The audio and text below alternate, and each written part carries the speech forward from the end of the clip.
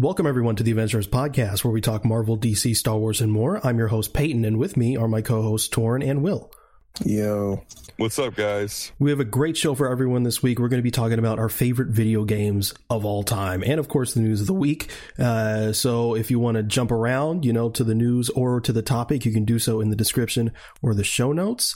And with that, let's just get right into the news. So let's start on with some more writer's strike delays. The Mandalorian Season 4 has been delayed due to the writer's strike. So that's tough, I guess. And you got people being like, I didn't know The Mandalorian had writers. Very funny. It's so, yeah. People are so funny when they say things like that. I love that. They got the whole squad laughing. They do. We also have the Arrowverse series Justice U is no longer moving forward at the CW. Oh no. Dude, I thought Arrowverse was finally dead after Flash. It will be, yeah. Okay, good. But the Justice U thing was in sort of development for a while, and yeah, so it's finally done now that CW is going in a different direction. James Gunn confirms that Krypto will be in Superman Legacy, which is nice. Very fun. That's awesome. Wait, did you see that he also confirmed that High Evolutionary is alive? Alive, yeah. In the prison. He's imprisoned on Nowhere. Yeah. Which is crazy. Good. Why? I want to see him again. I want to see him. Yeah. He's awesome. All right. Sorry about that. This is according to The Hollywood Reporter. David Cornsweet, who's in Pearl, is among the top contenders to play Superman in James Gunn's Superman Legacy. I can see it. But Gunn himself was like, no. He didn't say no. I'm going to get to that in a second. This was a pretty popular fan cast for a while, and I looked him up, and I was like, he looks the part, but a big part for me is the voice. Because if my man's not got a good voice for Superman, then I don't want it. He does have a good voice. I looked up some interviews of him, and he sounds good. Is it like gentle? He can do like a gentle, like assuring, like definitely. Because that's what for Superman. Yeah, he does that because I saw his role in Pearl, and I feel like he could pull off that tone of voice. Oh hell yeah! Yeah. So this is also. I would be so down. Sorry. Yeah. No, he could definitely pull off both sort of sides to Superman. This is according to the Hollywood Reporter. Emma Mackey, who's in Sex Education and will be in the upcoming Barbie movie. Rachel Brosnahan, who's from Marvelous Mrs. Maisel. Phoebe Dynevor, I don't know how to pronounce that right, who's from Bridgerton, and Samara Weaving from Scream 6 are in the mix to play Lois Lane in Superman Legacy. If Ms. Maisel plays Lois fucking Lane, I will lose my shit. That's such a great idea. She's amazing. Have y'all seen Ms. Maisel? No, I haven't. It's so good. No, I did. She would be perfect for Lois. I did look all of them up. I do think Rachel Brosnahan and Emma Mackey are the best choices, at least looks wise. Yeah. But honestly, as long as they just get the character right, I don't care. Look, they have a hard act to follow in Bitsy Tulloch. Okay? Exactly. She's phenomenal. She's best by Lois. Far the best Lois. Yeah. It's insane. So they got a pretty tough act to follow, but I trust it'll be really good, whatever they do. Yeah, but this is also according to the Hollywood Reporter. Nicholas Hoult is being discussed to play Lex Luthor in Superman Legacy, but then Justin Kroll at Deadline said that Hoult is actually up for Superman and not Luthor. But other scoopers came out and said that the Hollywood Reporter one seems to be more accurate. So Nicholas Hoult as Lex Luthor, I think that's pretty solid. I wish that this is weird. A lot of people were talking about this, or maybe not a lot, but some people were talking about this. I think Dave Bautista would fucking kill it as Lex Luthor. Especially because he's bald. No. Because he literally melts into every single role he plays. He's a phenomenal actor, and also because of the Lex Luthor, right? He's like a super hyper masculine, really, guy, and in comics like All-Star Superman, he's obsessed with his physical fitness and shit like that, and like sort of the toxic masculinity being represented through this like intense physicality, and the sort of the different, imagine like the size difference, right, between like a really big Lex Luthor and maybe kind of a smaller guy in like a David Corenswet Superman, and not that he's a small guy, but you know, smaller frame than Dave, it would be a pretty cool contrast and also kind of like thematically pretty interesting. But that's, I mean, oh my god, like I totally just, yeah, Nicholas Hoult as Lex Luthor, that would be cool too. Yeah. I don't like his face. I don't Nicholas like him. Hoult? I don't know. I don't like him. Yeah, I don't know why I don't like him. Someone needs to prove me wrong. He was good in the Menu. I don't like him in X-Men. He didn't really get a lot to do in X-Men. Yeah, no, he didn't. But his face is weird. Like Benedict Cumberbatch, he has a weird face. I'm very shallow. I'm super shallow. Clearly. Yeah. But this is what James Gunn said regarding all the rumors. He said, for all you asking, I would never comment on who is or isn't auditioning for a role. That's the actor's business only and isn't something I'd make public unless they did it first after the fact, like Glenn Howerton or Zachary Levi having auditioned for Star-Lord and being top choices. For now, only one person has been cast in Superman Legacy, and it isn't any of the regular players in the Superman world. It's Lobo. Probably. Oh, wait, no, he's not a regular player. Yeah. Yeah. Not a regular player. Oh, Mr. Terrific, maybe, because no, that was a rumor. I don't know, dude. But that's not all he said, because he did come out like yesterday, and he or the day before, and he was like, yeah, like again, just don't believe it unless it's for me and Peter.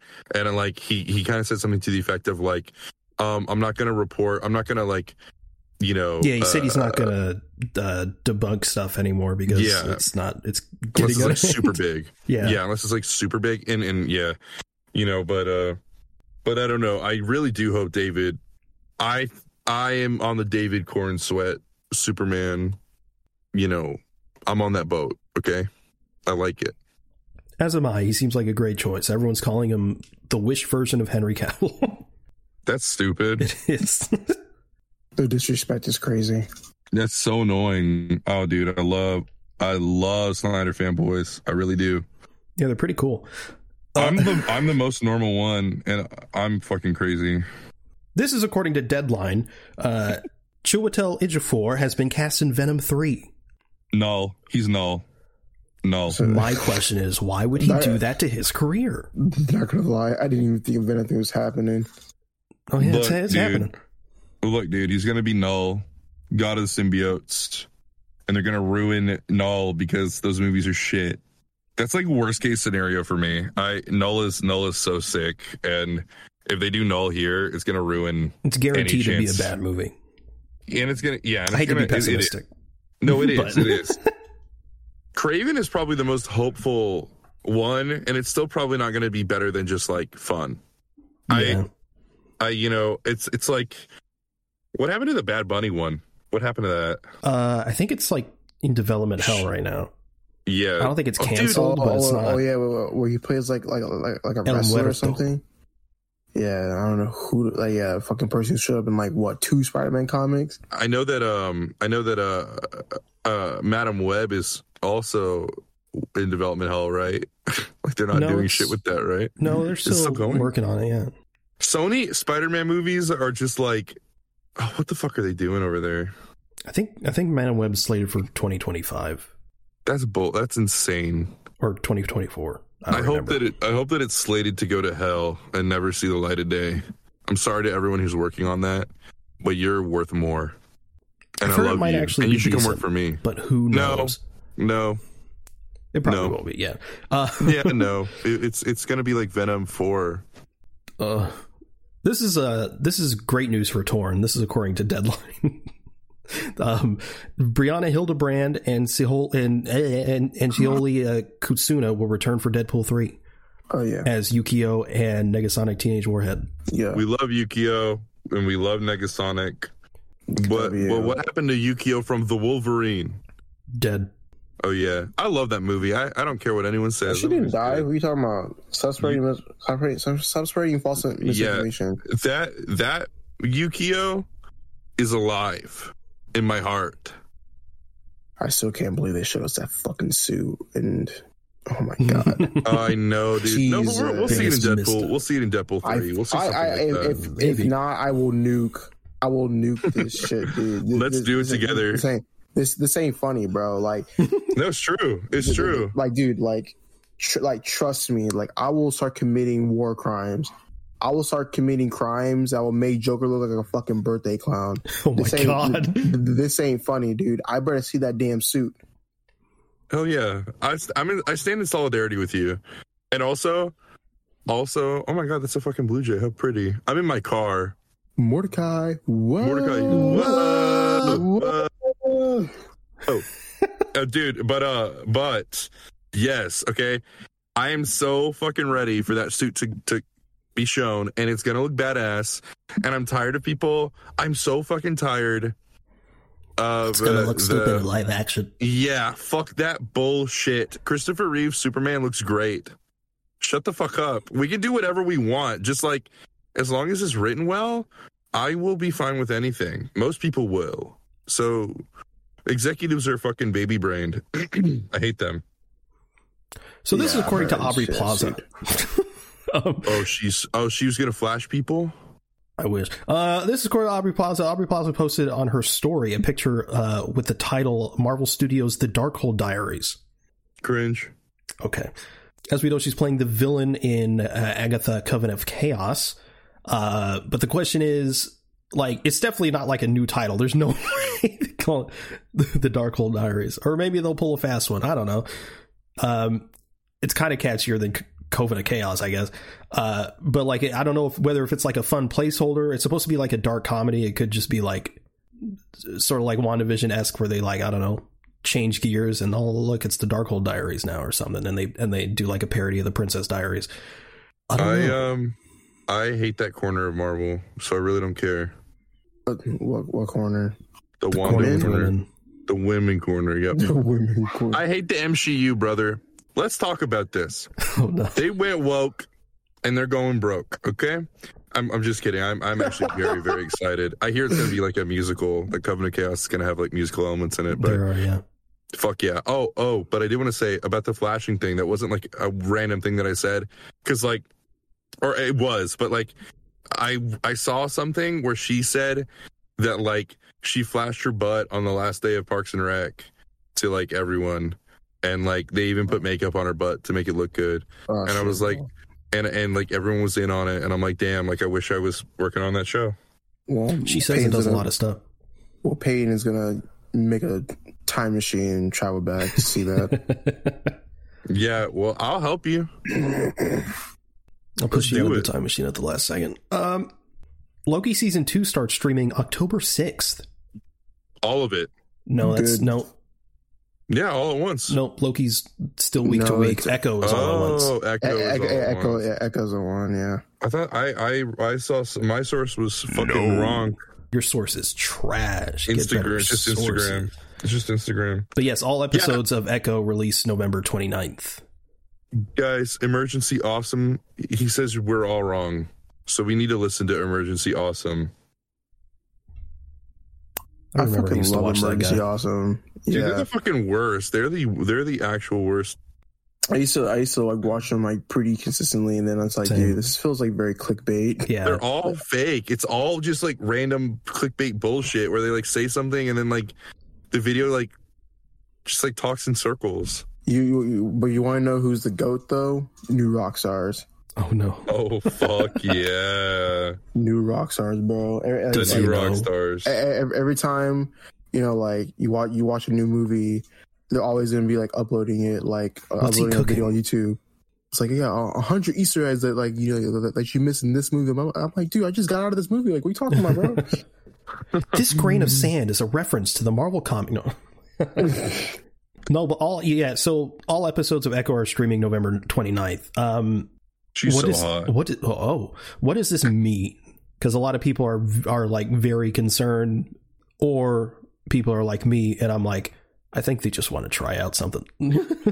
Yeah, I don't know. I don't think it means anything bad, because like I think that because Netflix is very successful with their like binge thing. Yeah, and at this point, we've had we've had stretches on Disney Plus where there haven't really been any content to fill the gaps. You know, like I know their plan is like, we stretch this out so that people maintain subscriptions so that they watch whatever. And I think that we've had stretches between those where maybe Disney's found a slight sense of security in their platform now at this point, because it's been around for a while. I don't know. That's pure conjecture. I have no clue what their earnings calls say about the platform. I don't know its standing in regards to like it or Netflix or whatever. But I mean, that's my initial thought. Like just thinking, you know? Yeah. I don't think, because everyone's thinking like, oh, if they just drop it all at once, that means they're not very confident in it. And it is like sandwiched in between like Loki and the Marvels. So I understand like why people would sort of think that, but I think just because of like scheduling and pandemic shit and everything getting delayed, I think they're just, not only was there just not really another time to delay it too, I think they do want to try out the binge model. Also because like I've enjoyed generally most of the MCU Disney Plus series, but they've all been week to week, but I think like a good majority of them, other than like a few like WandaVision and like Miss Marvel, most of them feel more structured towards a binge model than a week to week. Yeah, a lot of them would have benefited from they do benefit from binging. Whenever you rewatch the shows, they flow a lot better. Exactly. So I think if either maybe they are just like being like, maybe we'll try out a binge model for this series and see, maybe that's what we want to do going forward, or maybe they saw the way it was structured and was like, this would probably benefit from binging rather than week to week. So I don't think it's a big deal. I have another take, though. I will say I do still have a very negative overall view on how like crammed their release schedule is still. And I think that, yeah, like Echo is, it's probably a mixture of things, because I think yeah, Echo being sandwiched between that and the Marvels is, I think it's and it's being all kind of released at once. It is pretty indicative of like the state that we're in. Like, you know, I know Guardians came out, right, and it proved to everyone like, oh, you know, superhero fatigue isn't the thing to really, you know, basically James Gunn proved his own statement. Like, it's not about superhero fatigue, it's just people want quality stories. Yeah, and like but I will say though that there is something to be said about like, and it's not just like, it could be any other genre, right? But any I don't have this, a lot of people don't have the stamina to just kind of back to back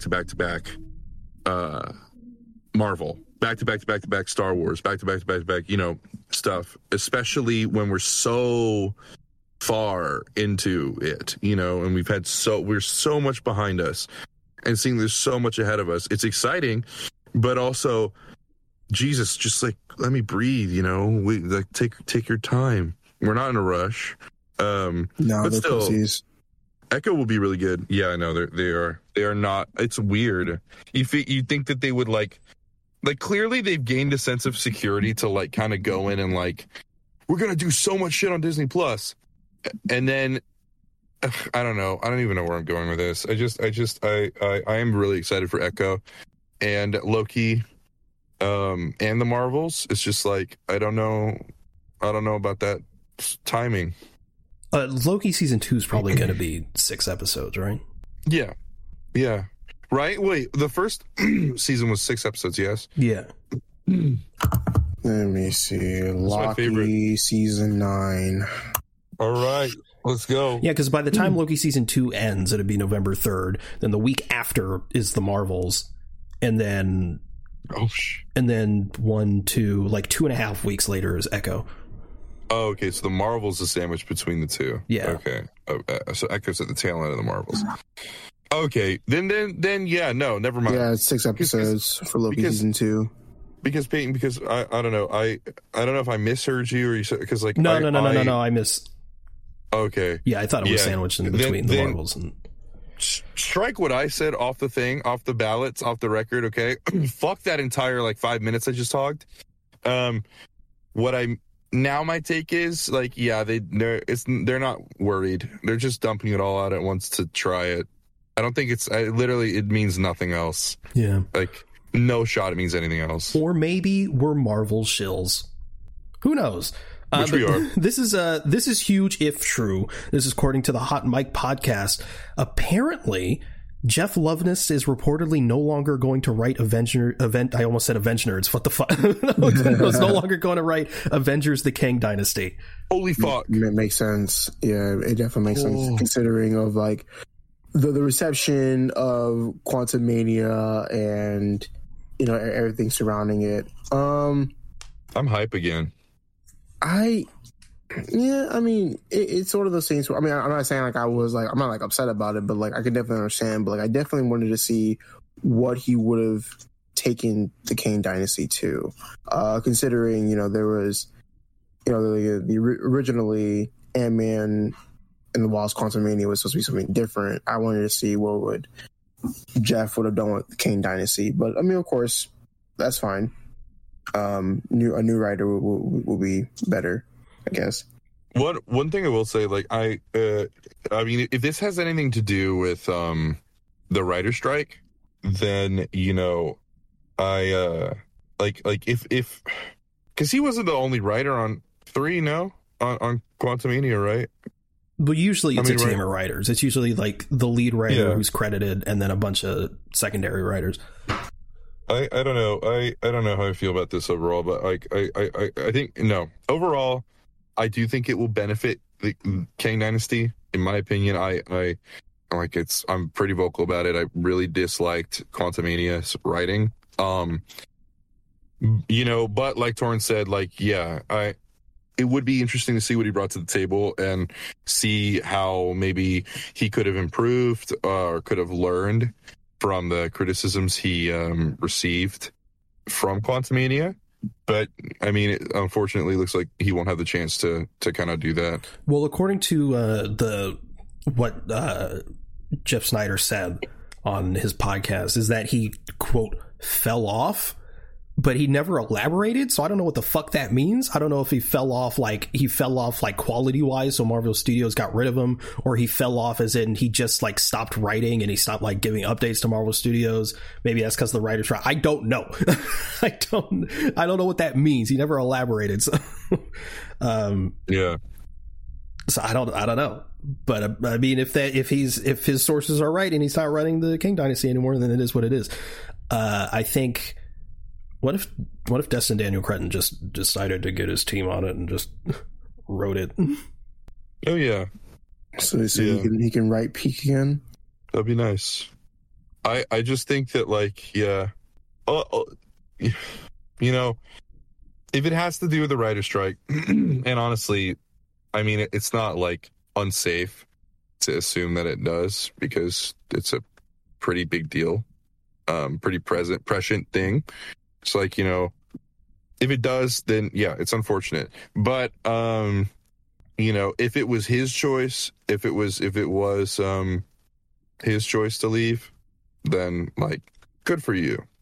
Go get him. Yeah, go back to Rick and Morty. Oh God, yeah. But that's it for the news of the week, which means it's time to move on to our topic, which is our favorite video games of all time.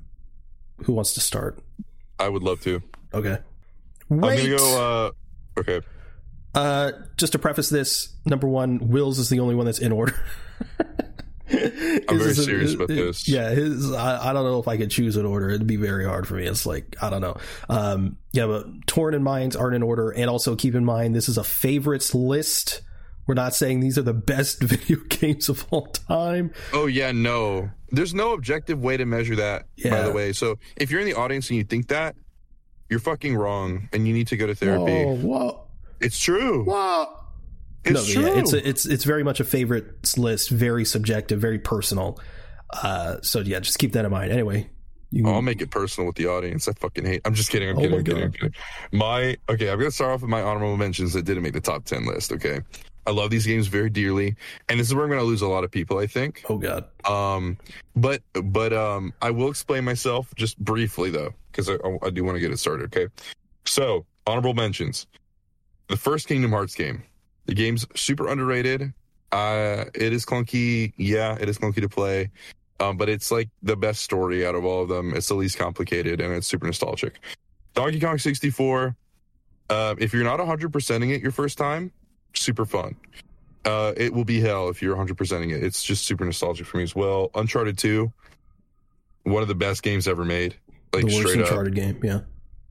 Okay, yeah, it's terrible. I hate it. That's why it's in my honorable mentions. Awesome game.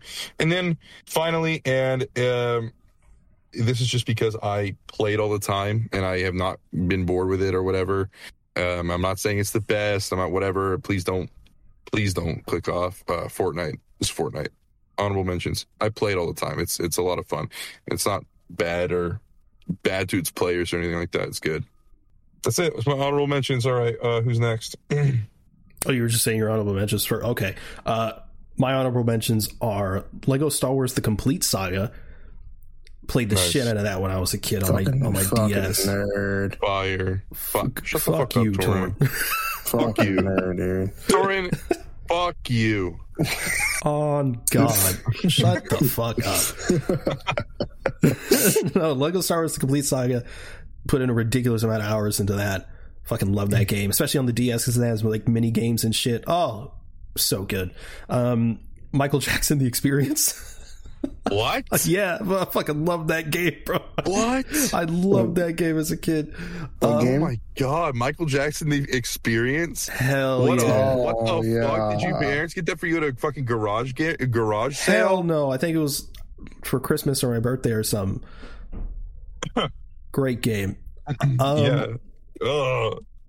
What's wrong with you? It's Michael Jackson. Yeah, it's Michael Jackson, the greatest of all time. He loves kids. No, he doesn't. I also have Black Ops 3 on here. Just put a gross amount of hours into it, mostly because of the zombies mode. The zombies mode is fucking so good. My honorable mentions are, where the hell is my notes app? It just disappeared. Okay. Oh, he lied. He wasn't ready. Okay, buddy. Oh, there it is. My honorable mentions are Tomb Raider Underworld for the PlayStation 2. Nice. Watchmen: The End Is Nigh. Dude, that fucking game is crazy. Great combat system to me. The Incredible Hulk game for PlayStation 2. Oh, dude. Condemned. Is that the one where you can just like destroy everything? Yeah. Okay. Wait. You could destroy the World Trade Center Memorial. Oh, and you got a collectible for it. Yeah, you got. I vividly remember destroying the like Ground Zero memorial thing, whatever the World Trade Center's like memorial thing was called, and it gives you a little collectible if you destroy landmarks. Yeah, and that was one of the landmarks. It was in very poor taste. It was. Oh, I can't believe they did that. I played that on the Wii. All right, so who wants to start the actual list? Me. Okay. Number 10. No surprise to anyone, okay. Sonic Adventure 1. It's fucking amazing. Everyone fucking loves to say Sonic had a rough transition into 3D, but they're fucking wrong. In my opinion, I think that they had a smoother transition into 3D than Mario did. That's not to say that Mario 64 is bad by any means. It's phenomenal. But in my opinion, it just goes to show how much better Adventure is, because it's like such a massive game for its time. You got Sonic, Tails, Amy, Gamma, and Big. All of them are playable, all with their own stories. And Gamma's story has like a legitimately very emotional arc, one that's upheld in the like community, the Sonic community, to be like one of the best ever in Sonic. It's really good. And like open world, hub worlds, really solid level design, really good game pacing. You had voice acting, which for the time was insane. And like, yeah, really good game. And honestly, I don't think it's aged poorly at all. Especially if you're playing if you're playing it with mods on PC to be more true to the Dreamcast version, it hasn't aged poorly at all. The only port that I think is bad is the Director's Cut port, and especially the PC port of the Director's Cut port. Don't play it. If you get DX on PC after watching this because you're like, oh, Will's so smart, I'll listen to anything he says, recommend Sonic Adventure, fuck yeah. Get it. If you get it on PC, mod it but in a purist way. Don't mod it, like, don't change like fucking physics or anything. Just make it Get it so the mixing is good, and get it so the lighting is more true to the Dreamcast. But yeah, that's my number 10. No comment. Yeah, clearly. I don't know. I don't play Sonic, man. Man, what to start with? I think I'm going to start with New Super Mario Brothers on the DS. It's the 2D. What was it called? 2D yeah, it's very slippery and it feels like shit. It's fucking great, bruh. I could play that game all the time. I've beat it countless times. I couldn't even tell you. I've 100% it. It's really fun, actually. Yeah, it's good. I know that game like the fucking back of my Chang. Like, your what? The back of my Chang. Okay. I can beat the game in like 30, 45 minutes. I have the game memorized to a ridiculous degree. I don't know why. It's not like it was the only DS game I had, which I just love to play. It was that and Lego Star Wars, which I talked about earlier. But yeah, I feel like it's essential for a child to remember anything about like a Mario game, like, you know, like in terms of like the map or like, you know, secret tunnels and shit. Yeah, even with the soundtracks. It's very essential. Essential. It's essential to your development as a child. If you don't have that, you're stunted for your whole growth is just stunted. Yeah, they say that coffee stunts your growth, but it's if you don't have a childhood and didn't play Mario. If you didn't play Mario, and if you can't remember at least one song from a Mario game, it's over. It's Jover. It's Jover. It's Jover, brother. You know, which one am I gonna pick? That one. Penis Legends 3. I'm just gonna pick Wii Sports. I'm so funny. I was so tempted to put Wii Sports in. I should have put in honorable mentions, actually. Dude, Wii Sports and Wii Sports Resort, dude, it's crazy, dude. I think one of the highlights for me was the sword fighting one. Oh, fencing? Fencing, and the soundtrack behind it. It's boxing. Crazy. Boxing. The boxing one, and having to go against Matt, who fucking knocks your ass out. Who gave Wii Sports the right to be so good? I was always a bowling man myself. Bowling's good. I love bowling. Well, it's crazy because it's just a tech demo, and it's so replayable and so fun. Like, Wii Sports was literally just, hey, look at what the Wii can do. Yeah, which makes it so disappointing that Switch Sports is okay, I guess. No, I didn't like it at all. I didn't even think it was okay. It was just whatever. But honestly, maybe if I was the right age for it. Because I think Wii Sports, like if Wii Sports came out and I was an adult, I probably wouldn't be interested in playing it. I don't know, man. I could play some Wii Sports right now and have a blast. I could right now, but I grew up with it as a child. What I'm saying is like if I had no notion of what it was, no whatever. It was introduced to me for the first time right now, right? And I was an adult. The Wii just came out. I probably wouldn't be playing Wii Sports. I'd probably be playing, you know, Mario Galaxy, and that's probably it. You know, Zelda, Twilight Princess. Yeah. Wii Sports is so good. We should all take a vacation to the resort together and do a podcast there. Yeah, the Wii Resort. Hell yeah. Do some fucking paragliding. Paragliding on the podcast. We'll film it from up really high. And a gust of wind, like... just constantly. Just knocked one of us out of the sky. Welcome, everyone, to the Adventures. Oh, shit, Tor just fell. Oh, God. I love that it's Torin. That fell. No, dude. I definitely fell. You fell. And then we got a death on audio and on camera because we were like, this is the first one we're going to film. And Torin dies. As I'm falling, you just hear me say, oh. I just... Thanks for listening. Bro. Oh, fuck, man. Shit. And then I just... That's such a awesome last words. Is that it? Are you good with that? Yeah, I'm good with Wii Sports.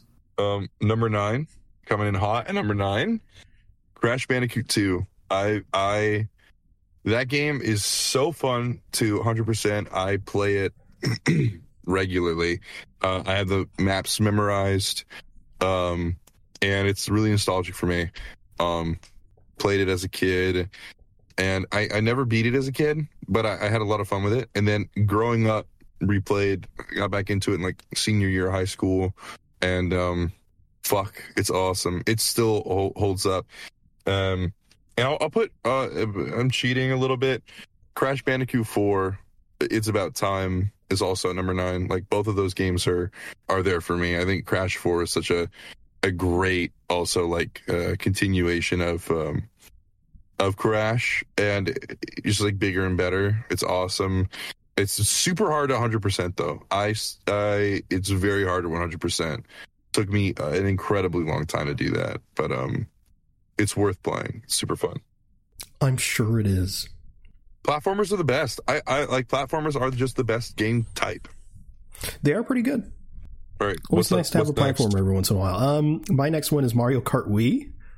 Oh God, yes, that should have been in my honorable mentions. Bro, oh God, it's so good. Dude, like I don't know, like I have most recent Mario Kart. Like it's good, but I don't know, something about Mario Kart Wii just hits different. I held, and I'm not lying, I held the world record for DK Summit for just like 2 minutes, and I was so happy as a kid to do that. DK Summit's such a good map. Dude, it's the best. Oh my God. DK Summit, fuck yes. Coconut Mall, fuck yeah. Fuck yeah. I want to shop there right. I want to go. Dude, I bet that mall smells so good. I want to live there. Coconuts. Yes, brother. It smells good as fuck. I bet they got good food too. I bet. And I want to suck on the noses of the Delfino characters. That is insane. That's getting bleeped. What? What part? The suck part? No, noses. Oh, fuck you. Actually, that's good. That's fine. That's funny. All right. Oh, they'll be brought up again in this list, by the way. They will. Oh, I already know where that's going. Yeah, everyone does now. I telegraph my moves. Telegraph your moves? Yeah. Oh, is it my turn? Yeah. Yes, bitch. So mine, next one, is Shadow the Hedgehog. Fuck yes, dude. Bro, Nerd. Shadow the Hedgehog is so amazing, Nerds. bro. Shut up. the opening, like the opening mission. It goes so hard. It's insane, dude. Westopolis, the music. Okay, the music in that game, incredible. I fucking love the music. I love the opening like cutscene, like in the intro, like before the menu comes up, where he's like on his motorcycle and he like crashes into a group of aliens, does like a backflip off of them, like shoots people with like machine guns. Fuck yes. I love like Sonic. Sonic freaking Shadow with the. Oh my god! Yeah, with the guns, dude.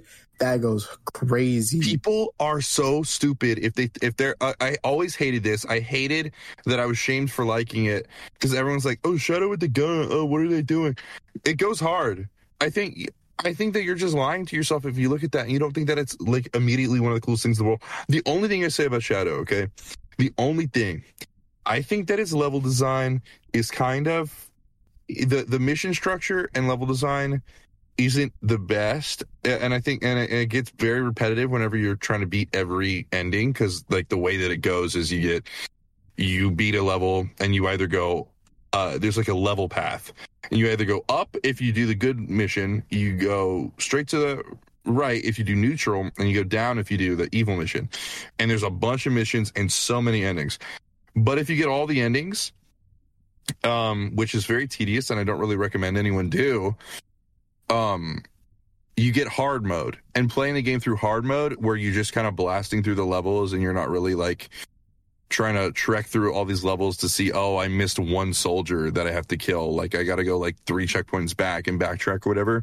When you're not doing that and you're playing through it hard mode, the level design really shines and the game becomes like genuinely really fucking fun. But yeah, I love Shadow the Hedgehog. Dude, I'm actually upset because so you know how like for your PlayStation 2 you need to have the memory card. Yeah, it's gone. Like it's gone, dude. Like I don't have it, and I had it on my PlayStation 2 card. So I need to get some, because I want to play those games again, dude. Like I want to. You can emulate them, dude. That's right. You can emulate them, and they run. Dude, I got them on my Steam Deck. I got the reason I got my Steam Deck, and this is going to be so fucking funny to anyone listening, is to play every single Sonic game in one place, handheld. And I got Shadow the Hedgehog running on that thing perfectly. Yeah, perfectly. But yeah, dude. I mean, if you have like a laptop, you can run Shadow the Hedgehog. Just get a. Oh my dude, my laptop's gonna shit itself, dude. I don't think I can do that right now. No, dude. I promise. It's more powerful than the fucking GameCube. Crazy. Okay, I trust you. Yeah, I can hook you up with the emulator if you're interested. Ever, just let me know. Sounds like a drug deal going on the podcast. This shit, dude. It is a drug. It is shit, a drug. Dude. I got some emulators for you, bro. Come on. I have the ROMs too. I do. I have the files, so just let me know. Maybe bleep that part out. Maybe bleep that part out. Staying in. Okay. I'm pro piracy. Fuck everyone. I'm pro piracy. Fair. Okay, awesome. All right. Especially against Nintendo. Oh yeah, fuck. Oh my god, especially against Nintendo. What are you gonna do, Nintendo? You don't even listen to this podcast. Exactly. You don't even have proof that I pirate. You just have my word of mouth. That's it. It's not legally binding. Anyways, who's next? You are. Peyton. Peyton, why aren't you going? Come on. Because you were Shadow. Yeah. Oh yeah. It was me, Peyton, and Torin, right? Yeah, that's right. Yeah. Okay. All right. And number 8, Arkham Knight. Oh yeah, Arkham Knight. I should have put that in my honorable mentions. Yeah, I was wondering if one of you was going to put the Arkham games. I was hoping it was going to be Knight. Let's go. It's fucking Knight. I will, dude. I will die on the hill that Knight is the best, and I think it's so silly that people will look at City and look at Knight and like just shit on Knight because of like the twist, which is like I defend it also till the day I die.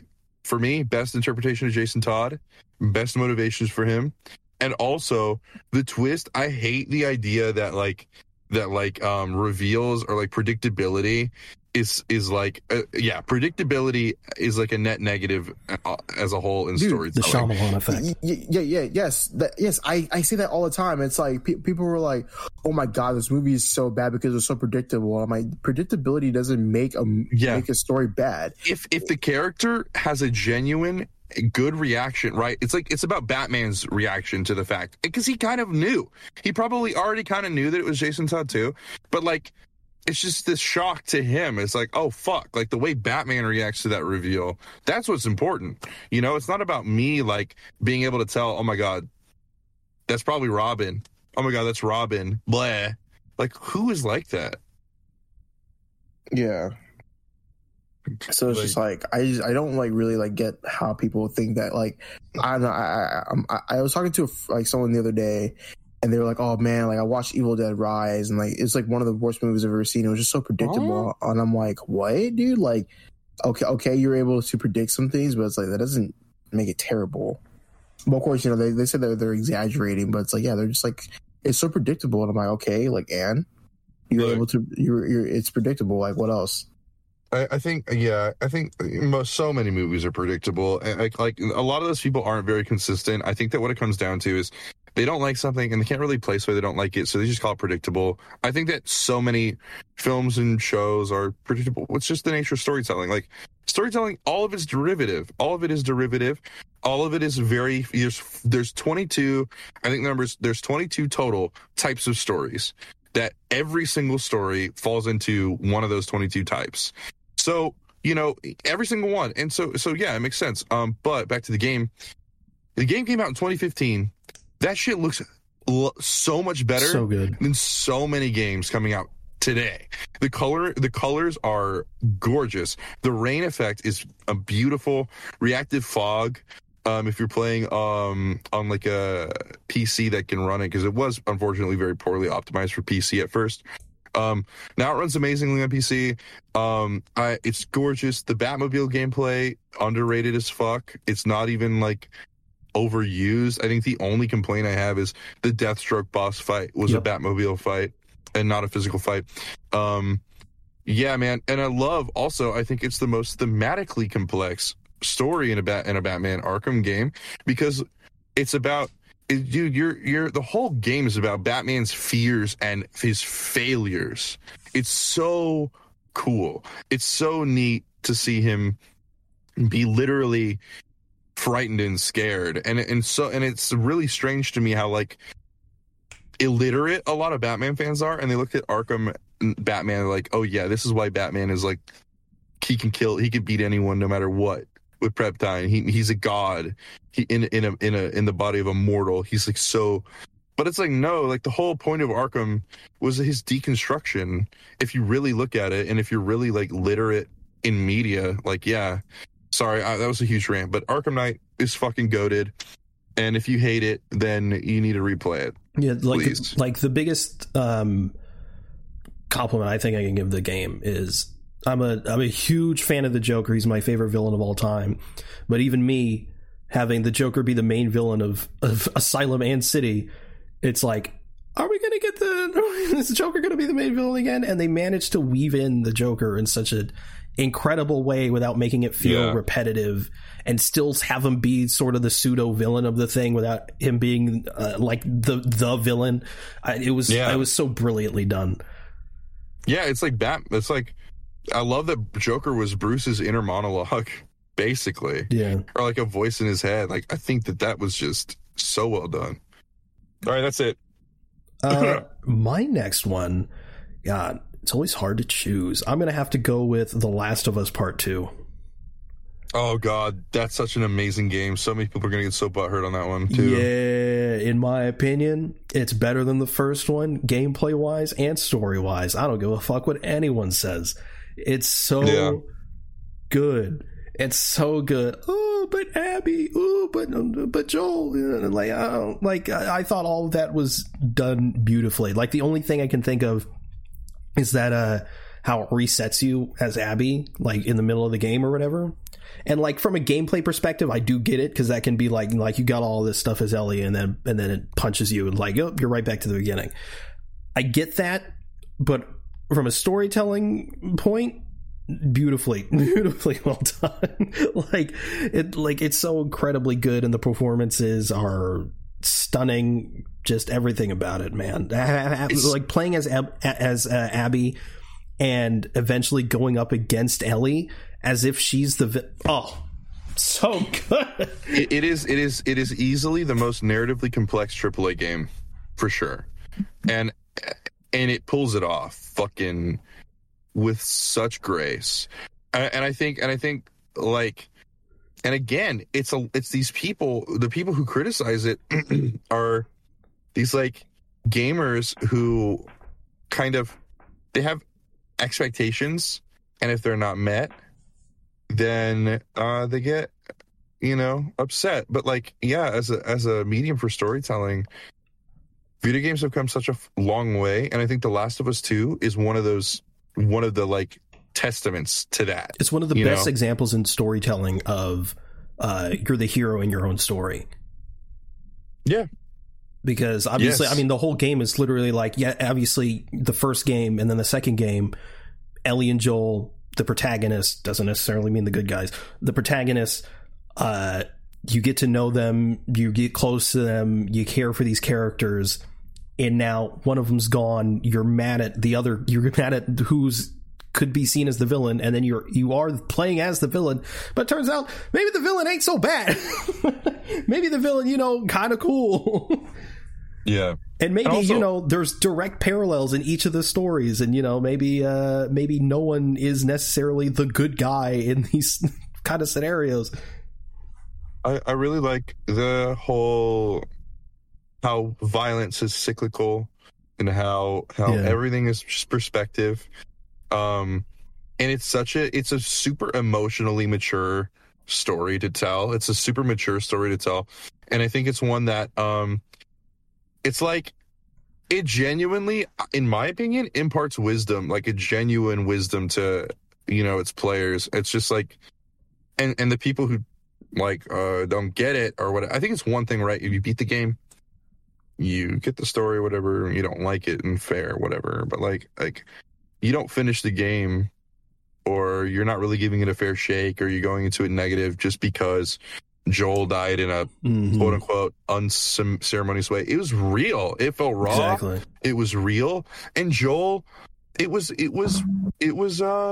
karma, dude. It was Joel. It was karma, and people are like, well, why did he even tell her name?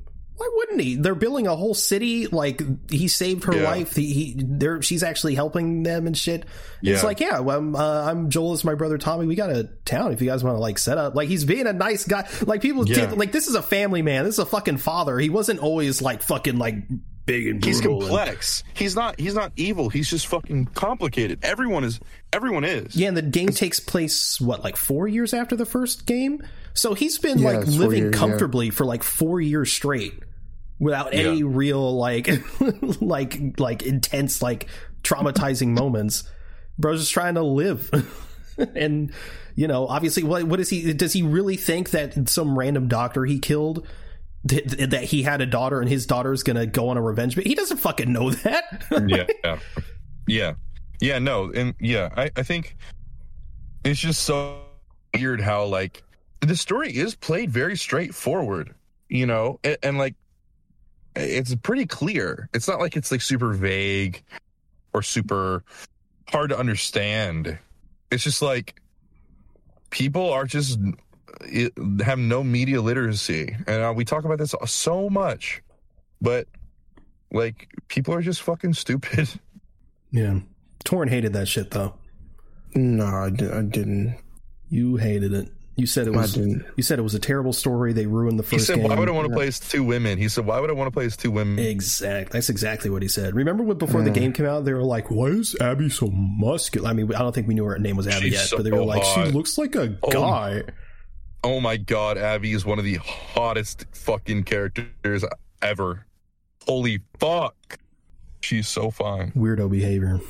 Next one is Force Unleashed, the first one.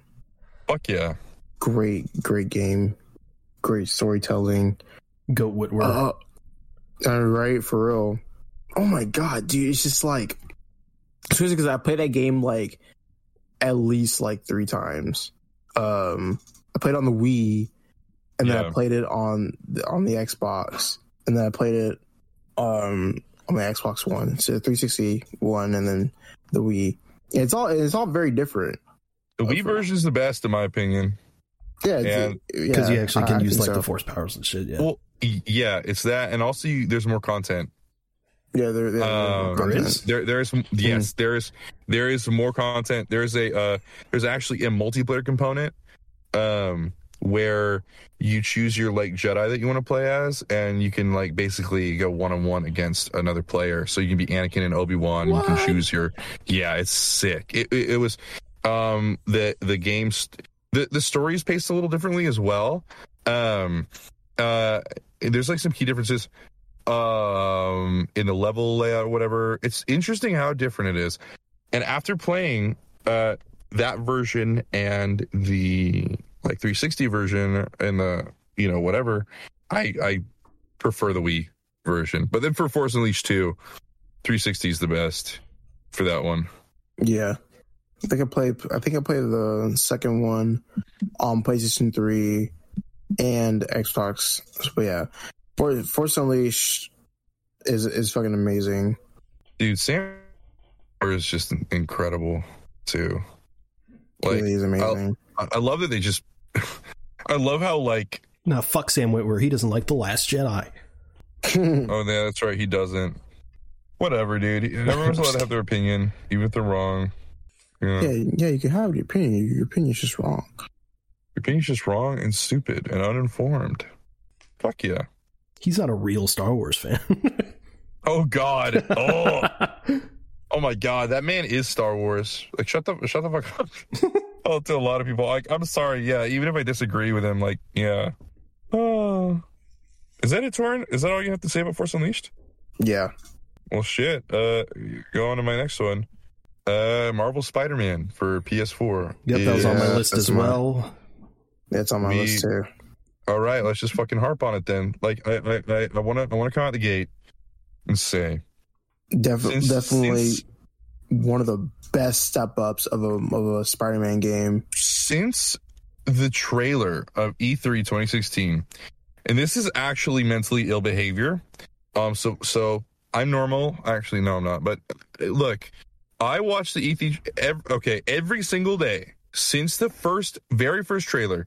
I watched the trailer twice a day. And I set a countdown in my calendar as soon as it had a release date. I pre-ordered that game twice. I pre-ordered it digital. I pre-ordered it physical with the really big edition. I had never been more excited for a video game in my fucking life. I was fucking, like, I had the news hooked into my fucking veins for that game. I was following Evan fucking Filarka, like, before he fell off. And like, that was like the time where the Spider-Man, like, I found more positivity in the Spider-Man community, but I also wasn't on Twitter. I was just kind of on YouTube and Reddit. But like, I'd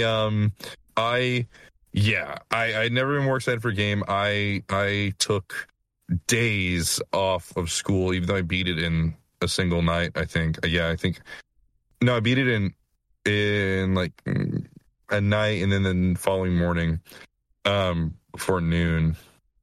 But yeah, man. And since then, I've beaten it 21 times, whether it's the remastered version or on PC with mods or just on my PS4 or whatever. I have so many hours in the game. It's ridiculous. The cast is amazing. Yuri Lowenthal's Spider-Man. I'm going to say it. I prefer it over Josh's. In Spectacular Spider-Man, really good. And you know, they got fucking Rigby to play Doc Ock, and he was fantastic. He's amazing. Oh my god, he brought such a fucking heartbreaking, like, humanity to him. And everyone knew leading into the game, like, oh yeah, like, Dr. Octopus is gonna be the main villain, even though they like kind of dancing around it, whatever. Yeah, it's Doc Ock, and he's great. Norman is voiced by Deathstroke in Arkham, and that voice actor who does my favorite Deathstroke voice. He's great as Norman. The Sinister Six dynamic is great. I love the prison set piece is fucking insane. I think that's still my favorite part of the game is you go to the prison, Rikers breakout, and you go respond to that, and like you get this insane set piece. It's great. There's so much emotion. And the Raft, not Rikers. What the fuck? The Raft. Yes. And there's so much emotion in the finale. Also, like Peter walking away from Otto, and I know I'm just fucking popping off. It's amazing. It's such a genuinely great Spider-Man story. And the only complaint I have with it is just for replayability's sake. I play the game so many times. I really hate MJ's segments. I think that the one that works the best, the one that still I have no complaints, no notes on, is Miles and Rhino. Like that sequence, like playing as Miles, running away from Rhino. And I understand why they're there. I don't really think that they're bad there, but it's just more so like, especially for like a first playthrough, they're great. It's fine. And it's a good change of pace in my opinion. But on replays, it sucks. But yeah, that's it. Yeah. Also, it was really, really cool to have like Mr. Negative, like just as a villain as a whole, because it was very different, and it's something that like just spice things up, because you know, like in video games and a whole lot of media as a whole, we don't really see a lot of Mr. Negative unless you read like a lot of the comics. Yeah. So seeing that like back like with the demo, and in the actual game itself, it was actually really, really cool to see. But yeah, just the storytelling of Spider-Man PS4 is just incredible.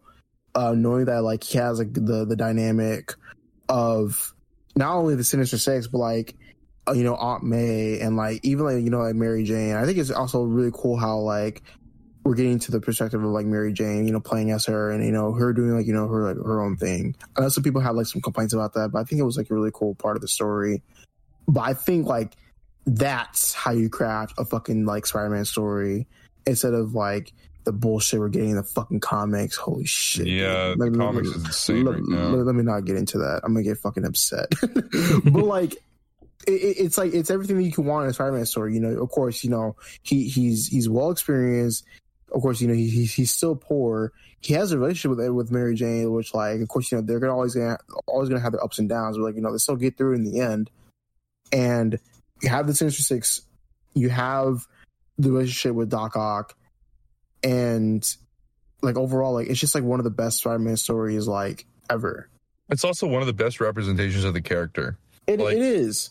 Like I don't know, man. I'm just just fucking tired of like seeing Spider-Man like get shit on like all the time. Like he's never really happy in the comics.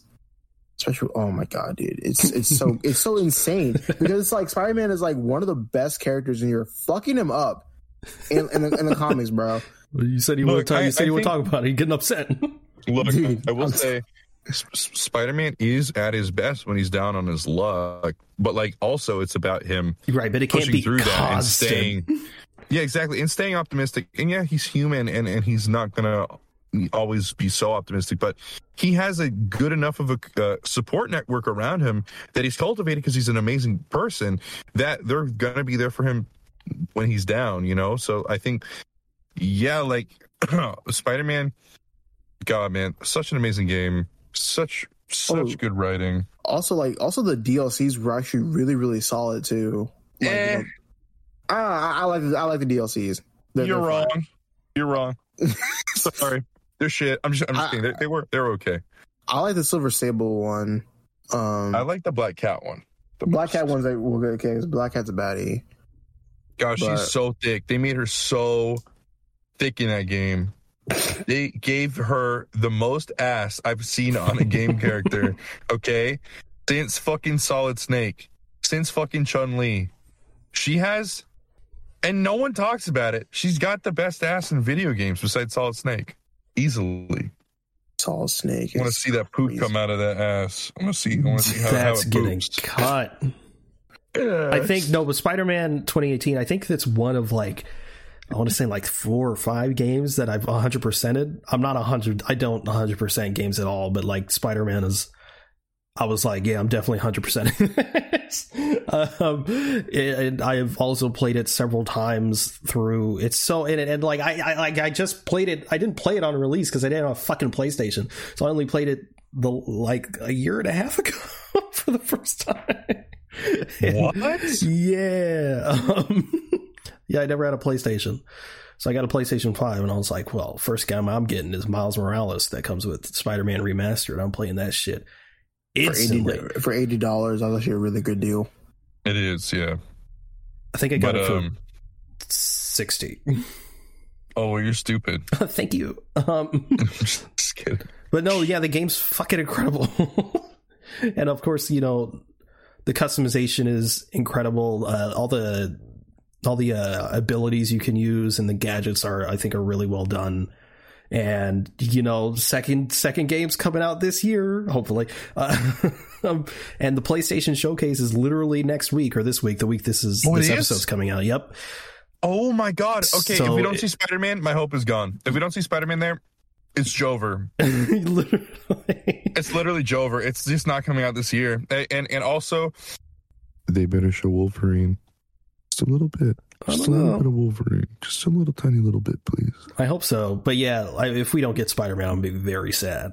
And usually I'm like, we don't get it, it's whatever. But we're pretty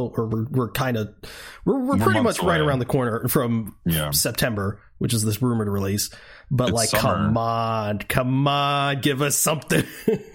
I think hopefully maybe, I mean, Mortal Kombat, right? We didn't really get shit. And it's coming out in September. New Mortal Kombat game, we didn't get shit till last week. So yeah, you know, it's fine. It's fine. We're close. We're close enough. It's just fuck. Everyone's so excited. It's good for them because they don't have to fucking worry about marketing the shit out of it. Really, true. Because they know people want it. People are hungry for it. It sold so many copies. My biggest hope is that just more animations for his swinging, and also for it to be faster. I actually like the slow swinging speed. You know, I was cool with it initially, but I don't know. Anytime I replay it, I'm like, I kind of wish I could go faster. Well, if you want to go faster, just point launch everywhere. You know, I don't want to point launch. I want to swing. What I like is, I think Miles has the best feeling swinging. Yeah. I think what I hope that they do is they beef up the trick system like Miles, beef up the animations. I think Miles is really great. I think that's the way that they should approach swinging, and if they want to improve it as well. I think one thing that does need improvement is the auto run parkour system. It can look a little more fluid, and I know that they can do that. But yeah, man, for me, I just want Kraven to be awesome. I'm so excited to see Kraven. It's like my number one pull. Venom is going to be amazing. You know, Tony Daniels, right, is playing Venom. What's his name? Tony Todd. Tony Todd. I was like, in my head, I was like, Tony Daniels or Todd Daniels. I don't know why Daniel came from. We've been watching Daniel the Tiger at my work a lot, so Daniel Day-Lewis. Why. The Daniels. It's Daniel Day-Lewis. I've abandoned my child. I've abandoned my boy. And he says that as he throws Venom off a cliff. Yeah. But I would love. Yeah, I'm just so excited to see Kraven. I want a slingshot. It's not necessary. If it's not in it, I'm not you going want to be a web mad. slingshot? Yeah, but I want a slingshot myself.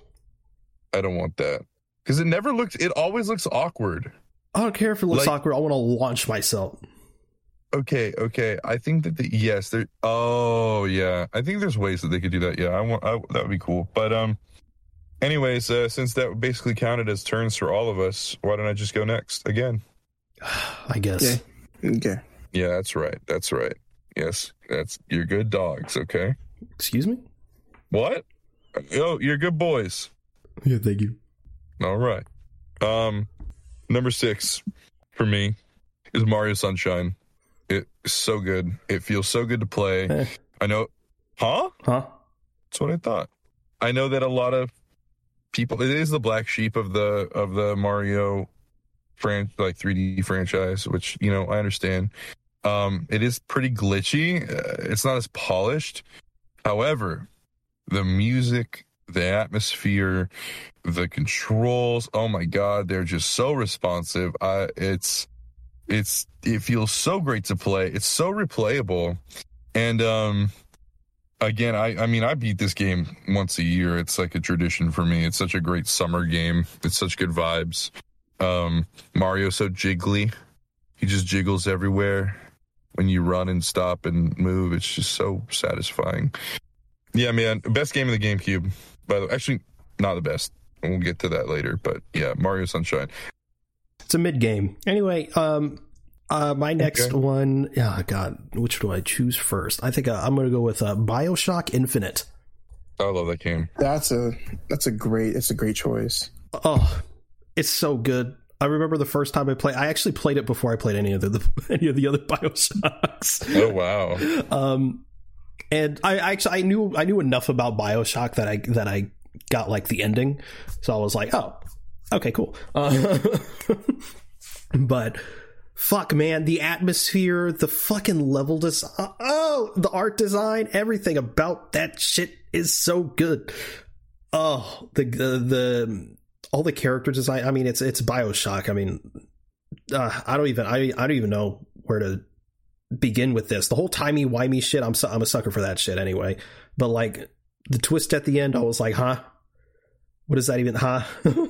What? Wait, in Infinite? Yeah. I like that twist. No. I mean, like in a good way. I was just like, the fuck? What? Like, oh, like it was insane. But man, I love that game so much. And it's set in like what the 20s? No, it's set in the. And I think it's the 1800s. No, it plays into the 1800s because there's like they talk about like the Battle of Wounded Knee or whatever, slavery and shit. Yeah, I think it is the 20s or the. Because the reason they went up into the sky in the first place is because they were like, America's too woke. Basically, that's basically why. Hell yeah. They're sick of the MCU. It was the MCU. They were sick of the MCU. They said, you know what? Kathleen Kennedy and the MCU. We got to get out of here. And so they rose up to the sky. Okay, I was right. It's 1912. Yeah, 1912. Because it was in that 1912. James Madison said, the president rap. It was like, these are the presidents of the USA. Well, gonna learn today. Anyway, the butterfly effect and shit. I thought the choices that they make, and the Lutesses were such interesting characters of the USA. Oh, and then I didn't play Burial at Sea because I hadn't played the first 2 games yet, so I played that after I played the first 2 games, which I enjoyed. Although I wasn't a fan of the second game, not gonna lie. I like the aesthetic of the others more because I like underwater shit, and I like it's not really Lovecraftian because it's not like the kind of like horror, but I do like just I love the vibe, the 20s vibe, the deep sea vibe, you know? Yeah, I get it, but nah, I prefer the style of Infinite more. Gay, but Burial at Sea was fucking fantastic still. That's a fantastic DLC, but everything about Infinite I love. It's one of those games, like when I was making the list, I was like, oh, there's BioShock Infinite, and I really thought about it. I was like, oh wait, I really love BioShock Infinite. I always like managed to I don't know, forget how much I like it, but I replayed it relatively recently, and fuck me, man, it's so good. All right, yay! But Torin, how dare you? You know, this is kind of cheating, but the Assassin's Creed franchise all the way up until like Assassin's Creed 3. Wait, Black Flag is the best though. I don't know about that one. What? The Black Flag would have been better if I wasn't riding in a ship the whole goddamn time. Wait a minute. Wait. I hate the ship battles. Black Flag is good because it's the least Assassin's Creed game. Because Assassin's Creed games suck. Nah, dude. If you want to like less Assassin's Creed game, go play like Odyssey or something. It's fine. Odyssey's just bloated. I don't know. I'm not a fan. I mean, I'm not a fan of the gameplay of Black Flag. I'm just not a fan of ships. I'm not a fan of the ship gameplay. It's like my least favorite. It's probably one of the reasons why I haven't 100% completed Assassin's Creed 3 because there's some missions where you got to ride in a ship and I'm not good at it or was you just don't like pirates. You don't like pirates. No, pirates are fine. I'm just not a fan of the ships. No, you just hate pirates. The on ground stuff is cool. And like the story of Black Flag is amazing. I love Edward Kenway, but I just hate the ship shit. The shit sucks. Actually, no, take that back. Assassin's Creed, all the way up until Desmond, the story of Black Flag, and then Unity. I love Unity. I think Unity is like kind of underrated. But yeah, Assassin's Creed is fucking amazing. It's like, I don't know, like Altair, Ezio. The whole story of Ezio is insane. He's like, of course, he's like everyone's favorite. I know some could be argued with Connor. Connor's incredible too. But dude, like, I don't know. I've always loved the story of Assassin's Creed. It's always been like, you know, kind of. It's always been interesting of like taking like a brotherhood of like people who want to protect the innocent and putting them in like historical events, you know, with Assassin's Creed 3, you know, with Connor being like the French and the French and Indian War, and like, you know, back in like, you know, all that time, and then with Ezio being like, you know, in the be in Italy, and you know, meeting like Da Vinci and like it's really cool to me. But yeah, I think when Desmond died, it fucking fell off hard. Should not have killed off Desmond. He was so cool. No, he deserved it. And then you got some like random Abstergo cuck who like has the same, you know, like, you know, he was like kind of related to Desmond in a way. It's like, oh well, yeah, you know, Edward Kenway, here you go. Fucking dumb as hell. And the Unity, like I said, Unity is fun. Unity was cool. Unity's like everyone's least favorite. Yeah, it's everyone's least favorite because like it's like glitchy. It was glitchy at a point, but for me, I love the story of Unity. I love the fact that also when it ties into Assassin's Creed Rogue, because when you play Rogue, it's like the very end is like a part of Unity, which is really fucking important. You're a Ubisoft Die Hard. I guess so, because I mean, one of my favorite games is Watch Dogs. Watch Dogs 2 is amazing. Watch Dogs 2 is the best. I haven't gotten to Watch Dogs 2. I just still get on Watch Dogs 1. Watch Dogs 1 is trash. I beat it. Like, I 100% complete the game. I just get on the game and shoot people. So Two feels better to play, and it has a better story, in my opinion. But it's like still very like Silicon Valley, like liberal, which I don't really like. Mm-hmm. It's like very like performatively left, but it's whatever. Like it's clearly written by like millennials who are like out of touch, but I think that the driving feels better finally, and there's more you can do with the hacking, and I think the character's better than Aiden, or his name is like Aiden Pierce, right? Yeah. It was Marcus is I think a better character. But, you know, no one values my opinion because I fucking put Sonic Adventure and I put fucking Fortnite in me honourable mentions, yeah? So fuck me, lads. Fuck me. Assassin's Creed, at one point, it was one of the greatest gaming franchises. Series. But that's it. Number 5 for me is going to be, it's going to get shaky, lads. We're going to get shaky with this one. Okay? On a Tuesday, it's Metal Gear 5. That shit's underrated as fuck. That's a solid one. It's a solid one. Metal Gear 5 is everyone's Metal Gear fans' least favorite Metal Gear consistently, which is insane. They call it unfinished. They call it whatever. No, it's a fucking masterpiece.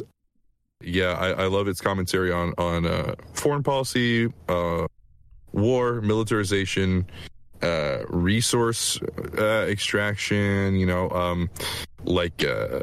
languages and imperialism, like on a whole. I think it's very interesting. Also, it's got to be the best stealth game ever made. The gameplay is so tight.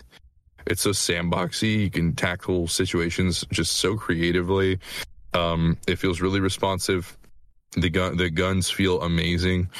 The AI is pretty solid, and just like in general, I don't know. It really perplexes me how shit on that game is. But it's top 5 for me, easily. It's phenomenal, and I think about it all the time. I play it a lot, it's aged amazingly. It's 2015. That's a surprising choice. But there's a wait a minute game that I liked a lot. Let me see. Wait, Peyton. What do you mean you're surprised? Because like you said, like 5 is usually considered by Metal Gear fans as one of the worst ones. So it's cool to see see some love for it. That's what it was. Rising? Is it Rising? No. Oh, okay. I didn't like that shit. That shit sucked. It's so. I'm kidding. Okay. I played. Say damn. Yeah. Okay. Yeah. 5 was the Phantom Pain. Mm-hmm. What's 6? 6 it doesn't exist. That was the shitty one. That was Metal Gear Survive. It's terrible. It wasn't made by Kojima. It's dog shit. Was it Ground Zeroes that I played? Ground Zeroes is the prequel to Phantom Pain. Okay, yeah, I played that one then. Okay, yeah, that's the demo. Effectively, I will say, I love every Metal Gear game. All of them. They're all great. Even in 4 is probably the clunkiest out of all of them, but I do love it a lot. And it's just one of the best franchises in gaming of all time. It's amazing. But yeah, that's it. I'm still waiting on that movie. Was Oscar Isaac? Oh fuck! Amazing casting. God, that I am so the director. I only know his Instagram handle, Votero Roberts Instagram. Whatever. He's doing the live action Gundam movie too, but it's in good hands. Kojima's excited about it, but yeah. All right, that's it for me. My next one is the Stanley Parable. Oh my god! I should have put that in honorable mentions. That game is fucking amazing. So much. And the Ultra Deluxe kit just came out, and it only made it better. It's such like a small game, so this one's going to be a bit more brief. But obviously, if anyone knows anything about the Stanley Parable, it's sort of kind of like a walking simulator. But don't spoil it for those who haven't played it. I won't spoiler it entirely. But like the game's strength is its writing, which is just impeccable. The concept of the game is incredible.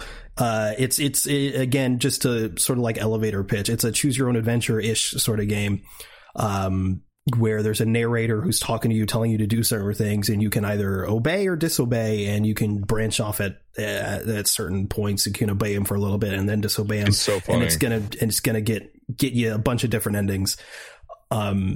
It's so fucking good. It's so good. I remember when it first came out, I begged my parents to let me get it. I was like, please.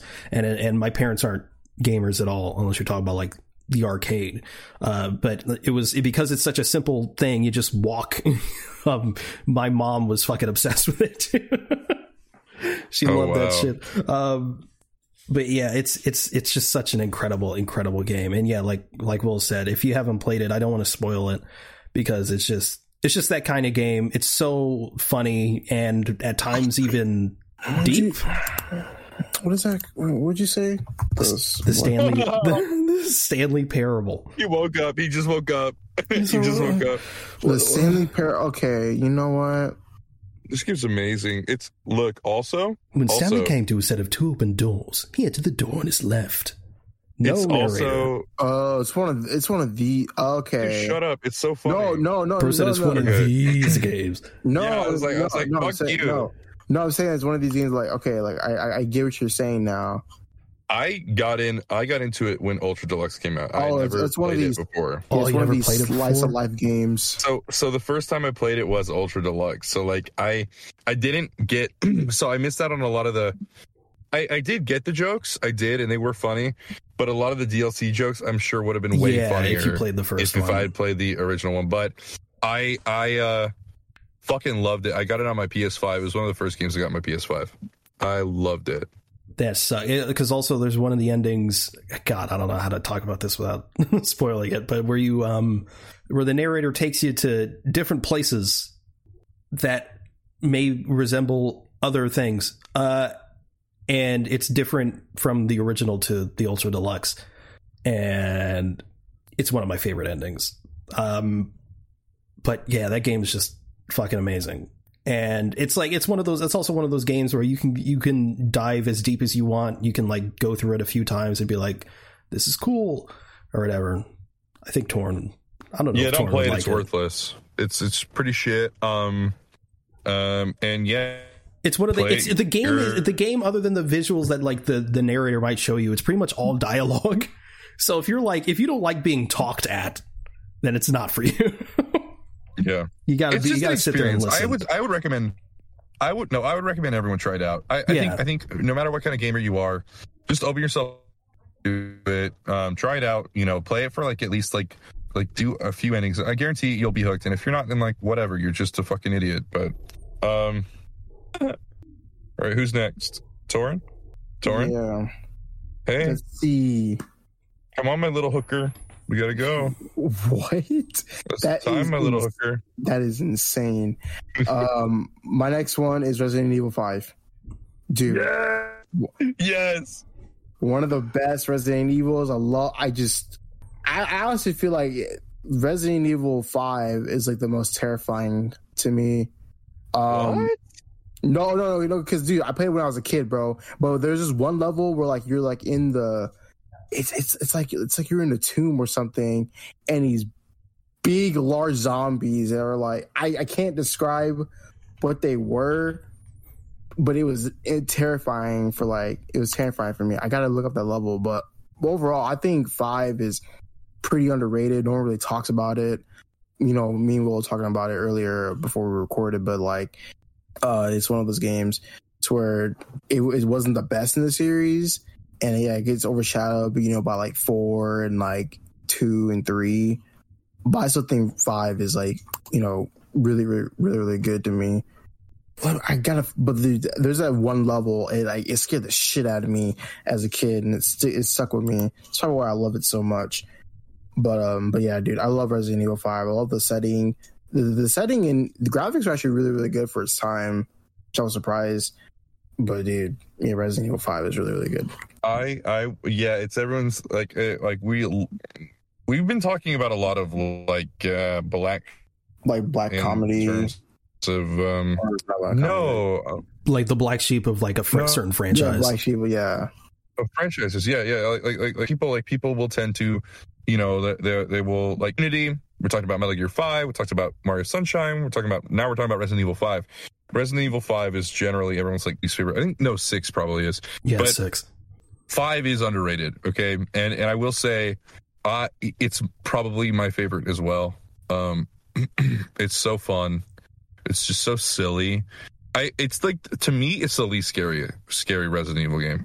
But it's just a fun action game. It has a lot going for it. It's super arcadey. It feels like Time Crisis, or it feels like House of the Dead arcade game where, but the action's just so over the top. But yeah, I don't know. I fucking love it. Yeah. Peyton, you need to play Resident Evil. Nah, I'm good. Dude, I swear. Oh, I think it's the underground garden level. Oh, that was crazy to me. And also that the big like hooded figure, like the Pyramid Head guy or some shit. Oh my god. No, that's not it. No, that's Silent Hill. No, it's Silent Hill. Silent Hill is great too. But dude, there are just, oh my god, I'll find it one of these days. But there's like a level in Resident Evil 5 where like you see these big fucking zombie ass motherfuckers, and they're all like, I wouldn't say they're dripped out, but they just look fucking crazy. This is the best suit in the game. This is Chris's best outfit. This is the best. This is how I play the game. So funny. This and then Sheva's club outfit. You just want to see his nipples, don't you? Dude, yeah, he's got big ass tits. I love Chris. He's like, oh, he voices Sonic and Batman and Chris. Is that getting cut, Peyton? No, that's not. No, it won't get cut. No. Yeah, it's not like I said I wanted to slurp his smeg. Like I didn't say that I wanted to drink his. That is insane. That's getting bleeped. But it's like a pig in a blanket. Why, God? Why have you forsaken us? Okay, that's the last thing I say. That's the last thing I say. I'm so sorry. Absolutely diabolical. Number 4, Wind Waker HD. Legend of Zelda Wind Waker HD. And the reason it's not the original, it was the original for a very long time. And then the Wii U came out, and then the HD version came out, and it just blew me away. I think it's the prettier of the two. And also, there's a big stretch of game. Oh my God, the Blue Jay and a Cardinal are hanging out together. What the fuck? What is this? Anyways, Mordecai Margaret. Mordecai Margaret. They're no, they flew away. Fuck. Oh well. If they come back, I will take a picture. Anyways, so there's a stretch of gameplay in the original Wind Waker game that is super tedious, and it's where you're getting the Triforce shards. I think, oh my God, the Cardinal fucking landed on. Nope, it's gone. What the fuck? It landed on my car. And it left. God, I'm getting distracted. My ADHD is so bad right now. Yeah. Anyways, bad stretch game. HD version fixes it, makes it better, makes it more playable and streamlined. I think that the dungeons in Wind Waker are the best in the series, which is also a hot take. And I played every Zelda game, 3D Zelda game. I think the only one with dungeons that rivals this, and this is another hot take, is Skyward Sword. Really good, really underrated. And like, you know, I am enjoying like Tears of the Kingdom. I'm playing through it right now. And its dungeons are great, but it's just a different structure. You know, it's a different. I just think Wind Waker has the best vibes, best soundtrack, best art style, best combat. really. I really like the combat. It's not as deep as like Breath of the Wild or Tears of the Kingdom, where you just literally like skateboard into your enemies. It's kind of a lot like Metal Gear 5 in that way, but for the time and for what it was, Wind Waker is so underrated, feels so good to play, and it's on boats. You're exploring on a boat, looking at islands, and the ocean's the best. I love boats. I love aquatic settings. So, we slay. Yeah. That's it. My next one is Minecraft. Baller. Minecraft. Minecraft is obviously one of the biggest games of all time.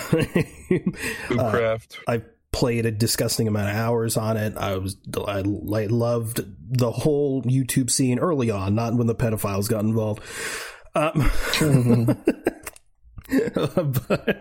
But it's one of those games where it's like I have a ton of memories with playing with friends and stuff. A ton of memories of me and my friend playing it and telling Torin to play it, and he's like, no, and we're like, what the fuck? Minecraft. Yeah, I never played that horror shit, dude. I played that game. I remember the first day I got it was the first day of school, 6th grade. I remember I got it on the family Mac downstairs in the kitchen. Java, by the way, best way to play Minecraft for sure. It's so good. But like every night I didn't have my own cell phone. I didn't have, and I was downstairs in the family computer because I didn't have my own computer. What I would do is I would call my friend Jeff. Jeff, if you're listening to this, I love you and I miss you. But I would every night play Minecraft with him, and it was so funny. We played on the same server, and then we found out we both lived in San Antonio and that we were both the same age. It was like super crazy. But like, yeah, we played every night, and on the home phone I would put it on speaker, and I would basically yell at the phone, and we would have these obnoxious Russian accents. And God, I have so much nostalgia for Minecraft. It pissed my family off so much, but I played it every fucking night, every day. I love Minecraft. It's so dear to my heart. Yeah, same. I think I stopped. I started playing Minecraft, I want to say in like 2011, 2012. I don't remember what year it was. I just remember the version of Minecraft was version 1.2.5. That's what I remember. And I remember it was like I had to play a cracked version because my parents were getting me that shit. But yeah, it was always fun because since it was a cracked version, I couldn't like go on a server with friends, so my friends had to come to my house and we had to play on LAN. And I play on like a really tiny shitty laptop, and Minecraft would get like 12 FPS, but I didn't give a shit. I was having a blast. Yeah, I remember when they added sprinting, and they added the bows that like you could charge up the shots. Yeah, that's what I remember, that update. That was my first update that I remember getting. And the sprinting, yeah, I said sprinting, I think. Yeah, whatever, when they added sprinting. Yeah, remember the creative menu was just just a slide of just every item. It wasn't like categorized at all. Yes, I remember that vividly. No search bar. I'm like, where the fuck is the goddamn, like, where's the obsidian? Like, I can't find it. It took ages too, and that was before they made everything more complicated, more blocks. I also miss the old textures. I miss old textures. I'm an old head. Okay, I don't know. Minecraft just doesn't. I love the Cliffs and Caves update. I really do, but it just doesn't hit the same. Definitely a nostalgia thing, but I don't know. My next one. Open your whore mouth and tell us. That is insane. That's crazy. Is Sonic Adventures 2. Man, I can't, dude, it's so fucking crazy. That's my number two. We can knock this out together if you want. Dude, I just remember, like, I just the amount of joy, like, just waking up and, you know, like, playing that game, like, on the GameCube was just amazing, man. Like, this, I think the music, like, the music is just amazing. The music, the levels, overall, like the gameplay was so like it was so addicting to me as a kid, and so just knowing like the memories of like me playing with my stepbrother at my dad's house, it just like made it like such a memorable experience for me. So like Sonic Adventures 2 is incredible. Sonic game, like top 3 for sure. I will go ahead and skip my number 3 and go straight to number 2. And yeah, Sonic Adventure 2. I think the soundtrack, there is no better game soundtrack, period. And if you disagree, it's because you haven't listened to it. It is so good.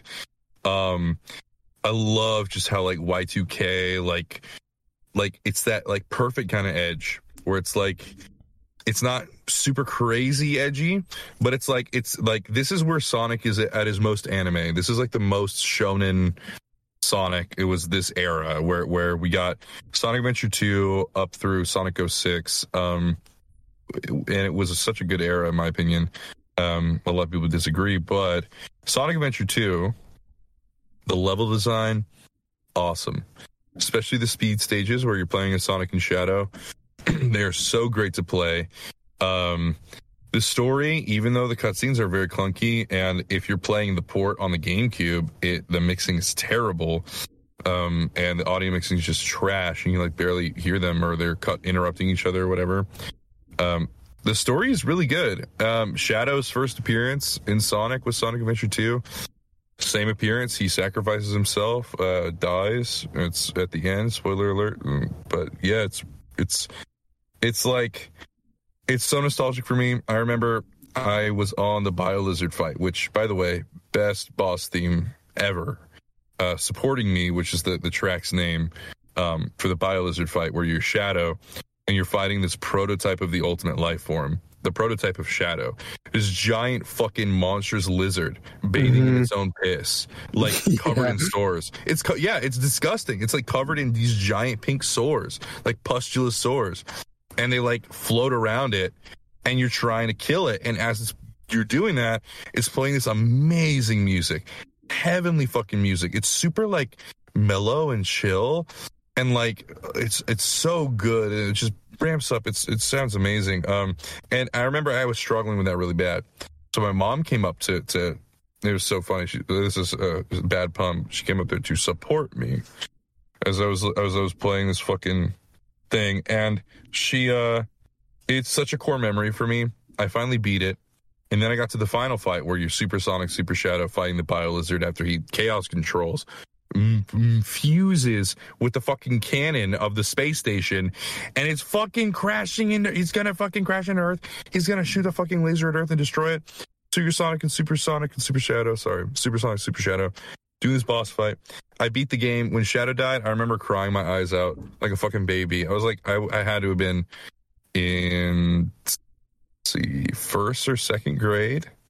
Such a core memory for me. Super replayable, infinitely replayable. The Chow Garden, also an amazing mini game. It's just its own game all in and of itself, where you raise these little cute little pets, and you can abuse them. You can throw them around if you want. Don't do that though. They're pure and kind and sweet. You can send them to kindergarten. You can name them. I named one of mine Poop. As a kid, I named him Poop. Shout out to Poop. I don't know where you are, probably dead, but save file and memory card for my original GameCube is gone. Yeah, Poop is probably dead. No. Dear God. I'm sorry, Poop. I love you, and you're remembered and loved, and I raised you to be a rock star. So thank you for everything, this is Poop. Getting cut. Why would you cut Poop? It's getting cut. You're a fucking monster, dude. I didn't kill him. You know, a bailiff, whack his PP. No, what I said was he's dead because I lost my GameCube. Like, you can't actually kill him in the game. You shouldn't abuse the Chow in the game. I'm not calling for that. What I'm saying is my Chow is lost to time because my phone memory card is gone.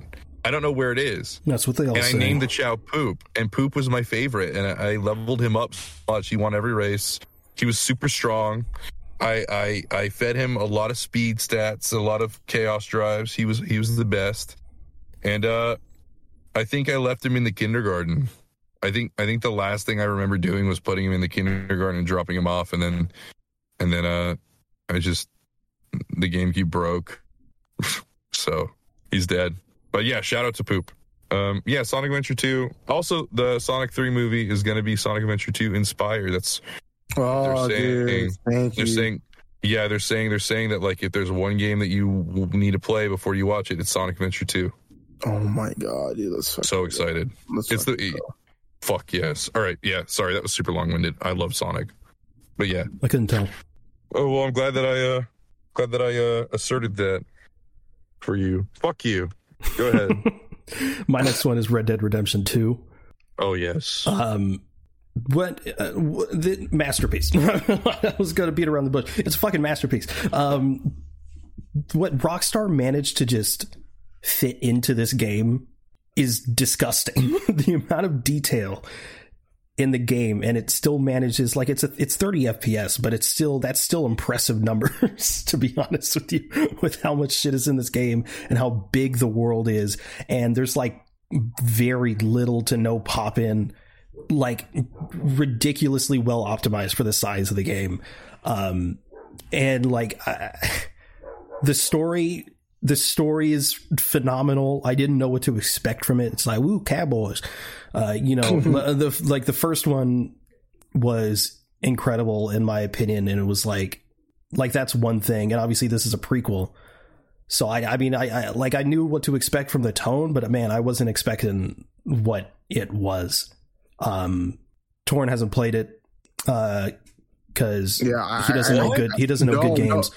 No, it's not. Shut the fuck up. Here's the reason why. No, here's the reason why I haven't completed the Red Dead 2 story, because at the very beginning. Shut up. The part is fine. No. So here's what happened, right? Here's what happened. When the game first released, I remember because Peyton bought it. Peyton bought the shit so faster than the Flash. I downloaded it, and there was a really horrible bug, or like if you try to play the story, it like your game would just like freeze, and it would like I had to like restart the game. Fake. No, I swear to God. Shut your whore mouth. It's not real. What do you mean? Have you tried since? Yeah. No, yes. Okay. Exactly. I haven't. You're a fucking whore. No, yes. I haven't. I haven't tried since. I played the multiplayer and that's it. Multiplayer is shit. I know it is shit. I haven't played it since. I hate that shit because people like, man, Red Dead's so good, but man, the game's kind of ass though. The multiplayer. Who gives a fuck about the multiplayer? The game's about the story. It's about the core game. I know people who like only play it for multiplayer, and they're like, it's the opposite. They're like, yeah, it's good, but the story is so slow. I'm like, what? Is one of the most like racist experiences ever.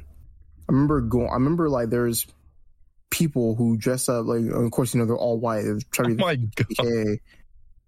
Yeah, dude. It's awful. No, yeah, there's people who are like that, dude. They'll dress up in all white, and they'll just like terrorize the whole lobby. What? And there was a point in time where like people were cheating in like Red Dead.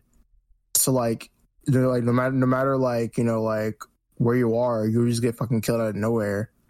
And yeah, dude, yeah, people dress up in online, like they'll go online just as all white and like act like KKK members and shit. That's absolutely unhinged. That's so disgusting. It's crazy. What's crazy is there's KKK members just in the story mode. Like you can you just roam and you can just find a group like burning across. And it's just like go up, decimate them, piss on their bodies. Dude, I love my dual wield Doc Holliday looking ass Arthur with a mustache. My Arthur has a regular length, like middle part hair, clean shaven, but he's got a mustache. And then and he's got he wears a really nice vest shirt, like a red vest, a black shirt under it, the widest brim flat hat that you can find. Okay, and he looks like Doc Holliday, and it looks sick. That's my Arthur. I did two main playthroughs where the first one I did normally, and I had Arthur. Let's just sort of looking. I had long hair and a beard, and then the second playthrough, it was my Bad Honor playthrough. I was just a dick to everyone. Got kicked out of camp multiple times, and I had him with like this big burly beard and just a shaved head. Wow, that's cringe. Thank you. Yeah, no, he needs to be a sexy little cowboy twink. Oh. I never ate, so I was always underweight. Oh, yeah, same. Whose turn is it now? I wasn't done. My biggest complaint... Oh, we're done. We're done with it. We're done. No, I don't care. I care. I'm kidding. Soundtrack, phenomenal. Incredible. On my playlist. Torn? You better open your whore mouth and start talking. My next one is Skate 3. Oh my god, yes! Oh my god, yes! Skate 3 is one of the best games ever. Best skateboarding games ever. The community, the Skate 3 community, skate community is just one of the best, dude. You know, they're all very chill. The amount of content Skate 3 has is really, really cool, really insane. Dude, oh my god. I remember playing the tutorial when I first got it on the 360. Well, actually, the first time I played Skate 3 was I was at my friend's house, and like his uncle had Skate 3 because he was a skateboarder.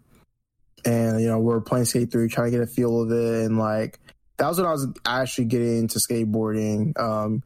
You know, like just like skateboarding in general, like with like tech decks and actually buying my own board, looking up to like people like, you know, of course, Tony Hawk and Paul Rodriguez. But gee, Rob like Dyrdek for me, he was my favorite as a kid. Rob Dyrdek is great too. He's a hustler, dude. Oh my god, he is ton of money. Yeah, because they had like 33 seasons of ridiculousness. That's why, dude. I love Fantasy Factory. That was my shit. And Robin Fantasy Factory was pretty cool. Yeah. Recipes Big Black, dude. Yeah. Yeah, I really enjoyed Skate 3. Just the amount of things you can do, and just the amount of things you can do in Skate 3 is like very, very like infinite. Also, the glitches made it fun too. Yeah. Funny. Like they were good. They were like a positive to the game. Like they were hilarious. And also like I love how like Skate 3 was like a meme again because of even flow, you know, Pearl Jam. Yes, dude. The Jesus thing. That was incredible. Explain this, atheists. Literally. Yeah. I can't believe Moist Critical's in Skate 3. No, but for real though, yeah. Skate 3, I played I played the game. I think that is probably the game I have the most hours in total out of every single game I've played. It's got to be Skate 3. But the thing is I never was able, as a kid, I didn't have online privileges because we can cut this if y'all need to. I don't really care. Who knows? I was like caught, like they saw like I watched porn on my PS3. And my parents like cut my internet, so I never played online games as a kid. I literally did not have online gaming until like Destiny on PS4. Yeah. I watched porn on my fucking PS3. Okay, and like fourth grade. Shut the fuck up. Okay, so I didn't have online capability for the longest time. And so that's why I missed out on the online community of Skate, which sucked. And the DLC. Because of that, my dad hated buying things on the store, like the DLC and shit. He hated it. I think the most I ever got out of him was a DLC for Infamous 2, which should have made the honorable mentions for me. Fuck. I'll just add it in now. Infamous 2 is really good. Oh, Infamous is amazing. Yeah. Oh, fuck. We just went from fucking Skate 3 to like not having porn on your PS3. To having porn on my PS3 to not having internet on it. That is absolutely insane. Yeah. What's it called? So the next. It's like getting caught at the strip club in GTA 5. Oh yeah. It's worse. It was worse than that. Yeah, I mean, I don't want to tell you the video they saw, but it was worse than that. Let me tell you that. Oh God, I want to know the video. It was a bad video. You know when you're a kid and you just kind of look up like boobs or like, oh my you know, God, like it was naked, two girls, like, one cup. No, it was like, I think the video was teacher fuck student for A+, and they were like fucking in a pool, and it was really low quality, and I remember that vividly. And honestly, sorry, what was the title again? Teacher fuck student for A+. There's probably so many of those now, though, so you're not gonna find it. But it was, and she honestly, it was like, I stopped watching it because like it was really low quality and the people were kind of ugly, and I was just like, eh. And so, but yeah, they saw that. I don't know how. I don't remember exactly the specifics on how they saw it. I think. Yeah, like what the fuck. Anyways, I guess I'm gonna next one go back to number 3 for me. So Mario Odyssey is my top 3. Number 3. It's basically if Mario Sunshine was even better. It's one of the best games ever made, in my opinion. It's so replayable. The skill ceiling is super high. You can learn how to it's so satisfying when you get really good at movement and you really learn how to control him, Mario. It's so easy to play. It's so easy to beat. It's, you know, it's very accessible. But then like when you take it seriously and, you know, you start thinking like, oh, well, like, you know, how do I like skip this entire section? It gets so fun. I love games like that. If I had the patience, I would be a speedrunner. I don't. Those people are gods. But fuck, Mario Odyssey is so polished, so good, and honestly, in my opinion, if there's any reason to own a Switch, it's Mario Odyssey. And now Tears of the Kingdom as well, which is fucking phenomenal so far. But yeah, Mario Odyssey. Fair. I just beat it relatively recently. And Odyssey? Yeah, Odyssey, because like I played it initially a while ago now, and I was like, and I dropped it.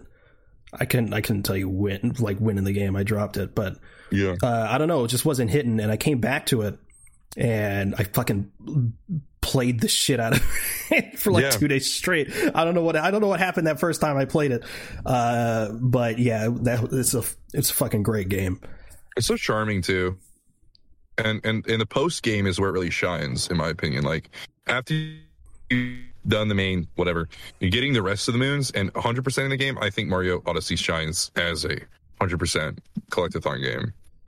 In my opinion, there's so many. Yeah, there are.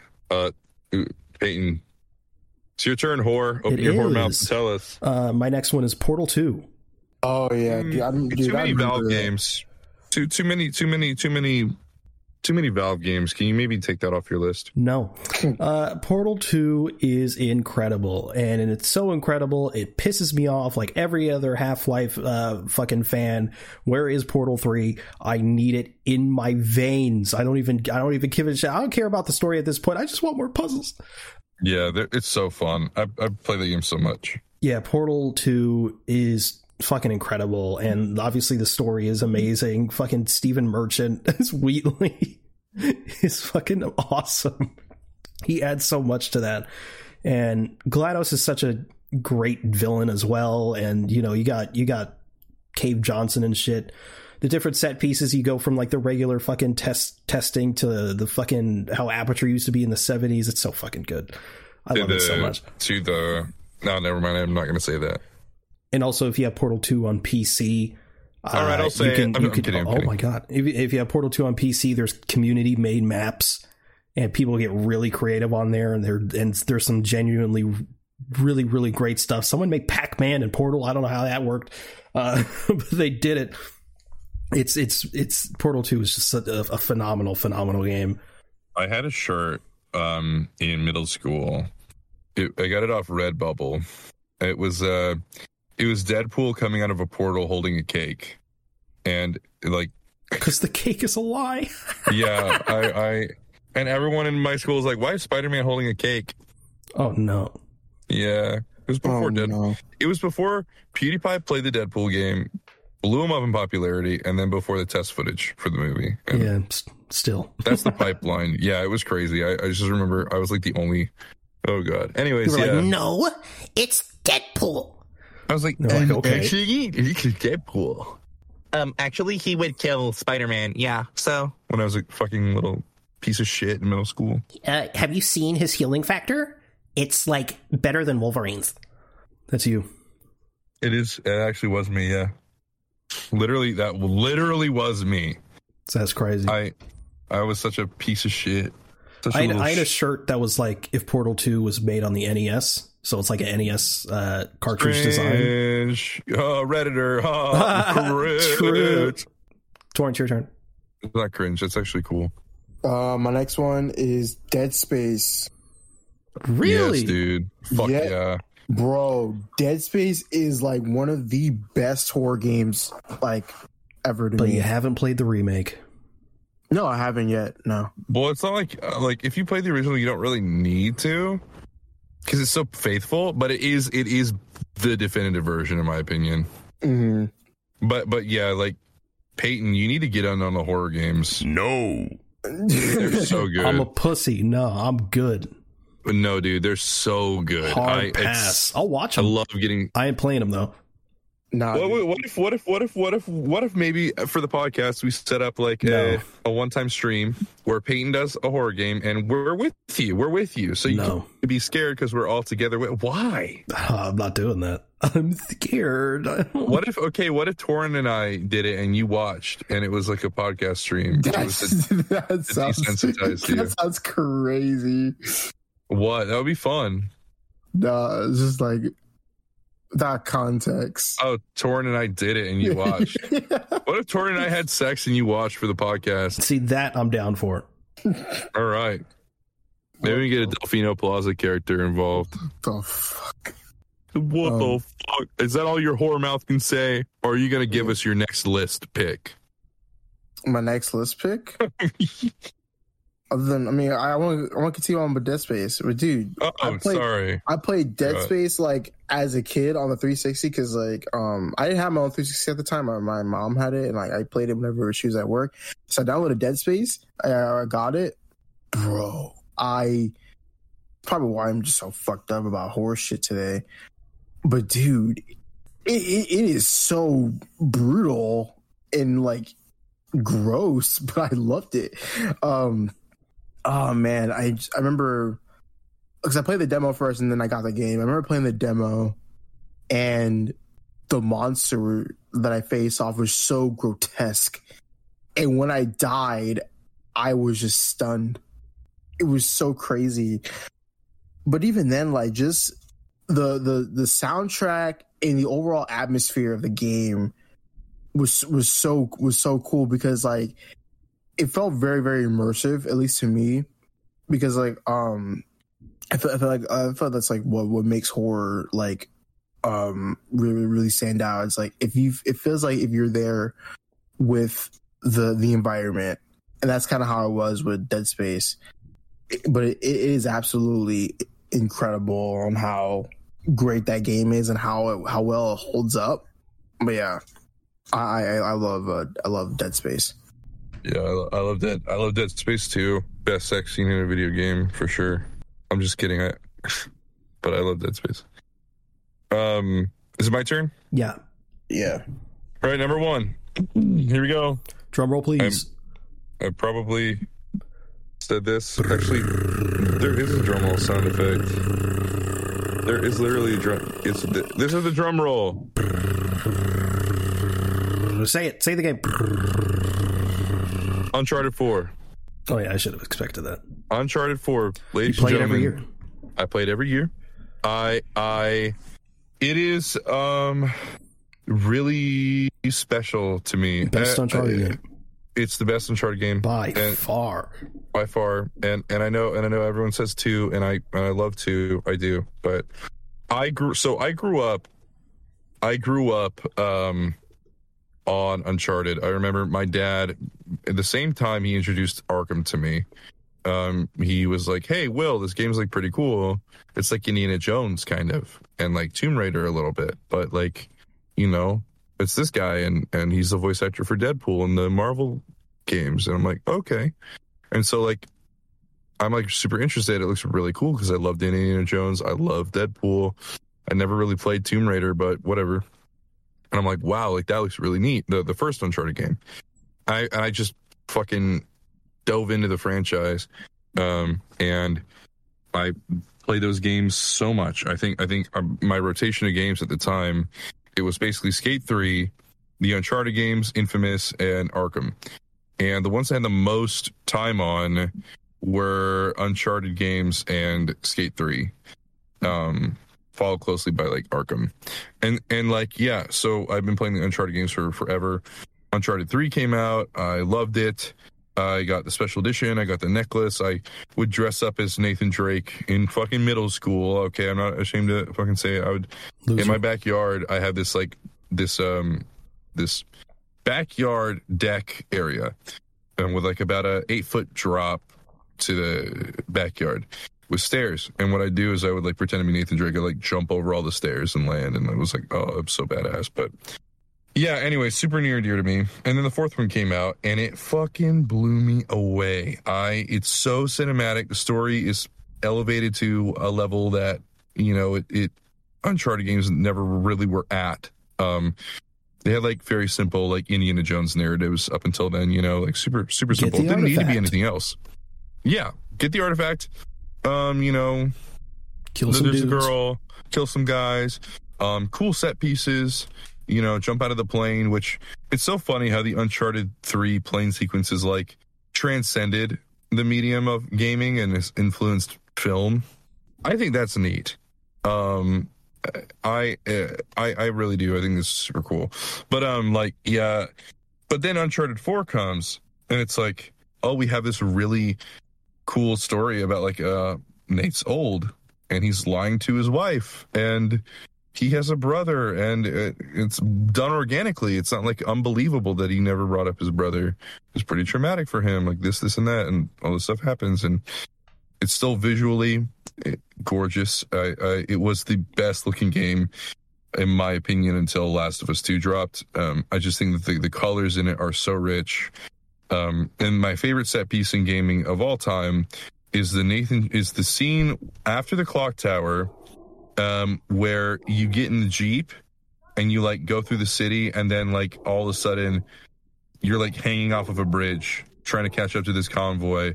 You're like hanging on a rope, like crane things, swinging through these things, and like you're dragged behind these cars in the mud and you're jumping from car to car, and like, it's such an amazing set piece. It's breathtaking. And like, you know, I know there's a culture in the gaming community of like, oh, well, why would I want to play a movie? Because it's fun as fuck. Like, what the fuck? Have you not watched Mission Impossible or Indiana Jones and thought, you know, it'd be really cool to like play this in a game? Like, what the fuck? You're just no fun. You're no fun. Plus the gameplay is good. It's not repetitive. It's the banter is really, I actually like the dialogue in Uncharted 4. I don't know. There's just a lot to love about it.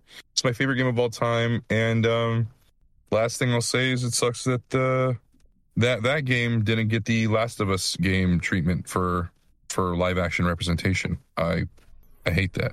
I know. I would have really loved an Uncharted series rather than the shit we just got. Nathan Fillion can still play Nathan Drake, but we're running out of time. His name is Nathan. His name is Nathan, and he fucking made his own fucking fan film, and he played him, and he did it perfectly. He just do it. Just what the fuck? He's born to play him. He's born to play him. It's ridiculous. God damn. Yeah, absolutely. Anyway, Fucking my next one, insane. or my last one, I guess, is Call of Duty Black Ops 2. Yeah, that's mine too. Nice. Let's go. Yes, mine as well. It was like, that's cringe. Because me and Tor, shut your bitch ass. Me and Tor talk about it all the time. It's like, man, I wasn't allowed to play Ops it 2 because of the porn and the porn. What? Yes, because I got caught watching porn. I couldn't play online. Oh, I thought you meant there was porn in the game. No, I was like, what are you talking about? What version of the game did you get? And I wasn't able to do the online stuff, and I wasn't able to play because it was M. So, bro, looking at that Rule 34 version of the game, dude. God. The zombie porn soundtrack was fire. That's I did know about the soundtrack. Is amazing. Soundtrack is so good. The best main menu music in any Call of Duty, for real. But yeah, like the game is so good. Torn and I talk about it all the time. The community on YouTube or really just anywhere for COD was like at its peak. There was a community for literally everything. If you wanted to sniping was huge, trick shotting was huge, trolling was huge, the pro scene was huge, pub stomping was huge, like everything. Dolphin diving scene. Yeah. I'm just kidding. I made that up. No, I mean, like there's actually people who like dolphin dive. Knife only.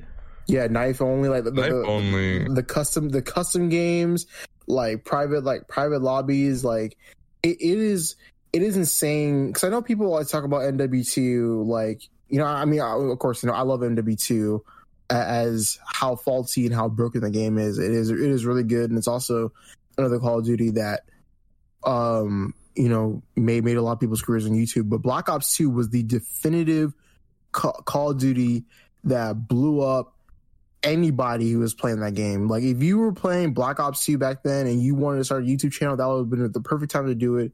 You would have gotten views, you would have gotten subscribers, you would have been like, you would have like been very, very big.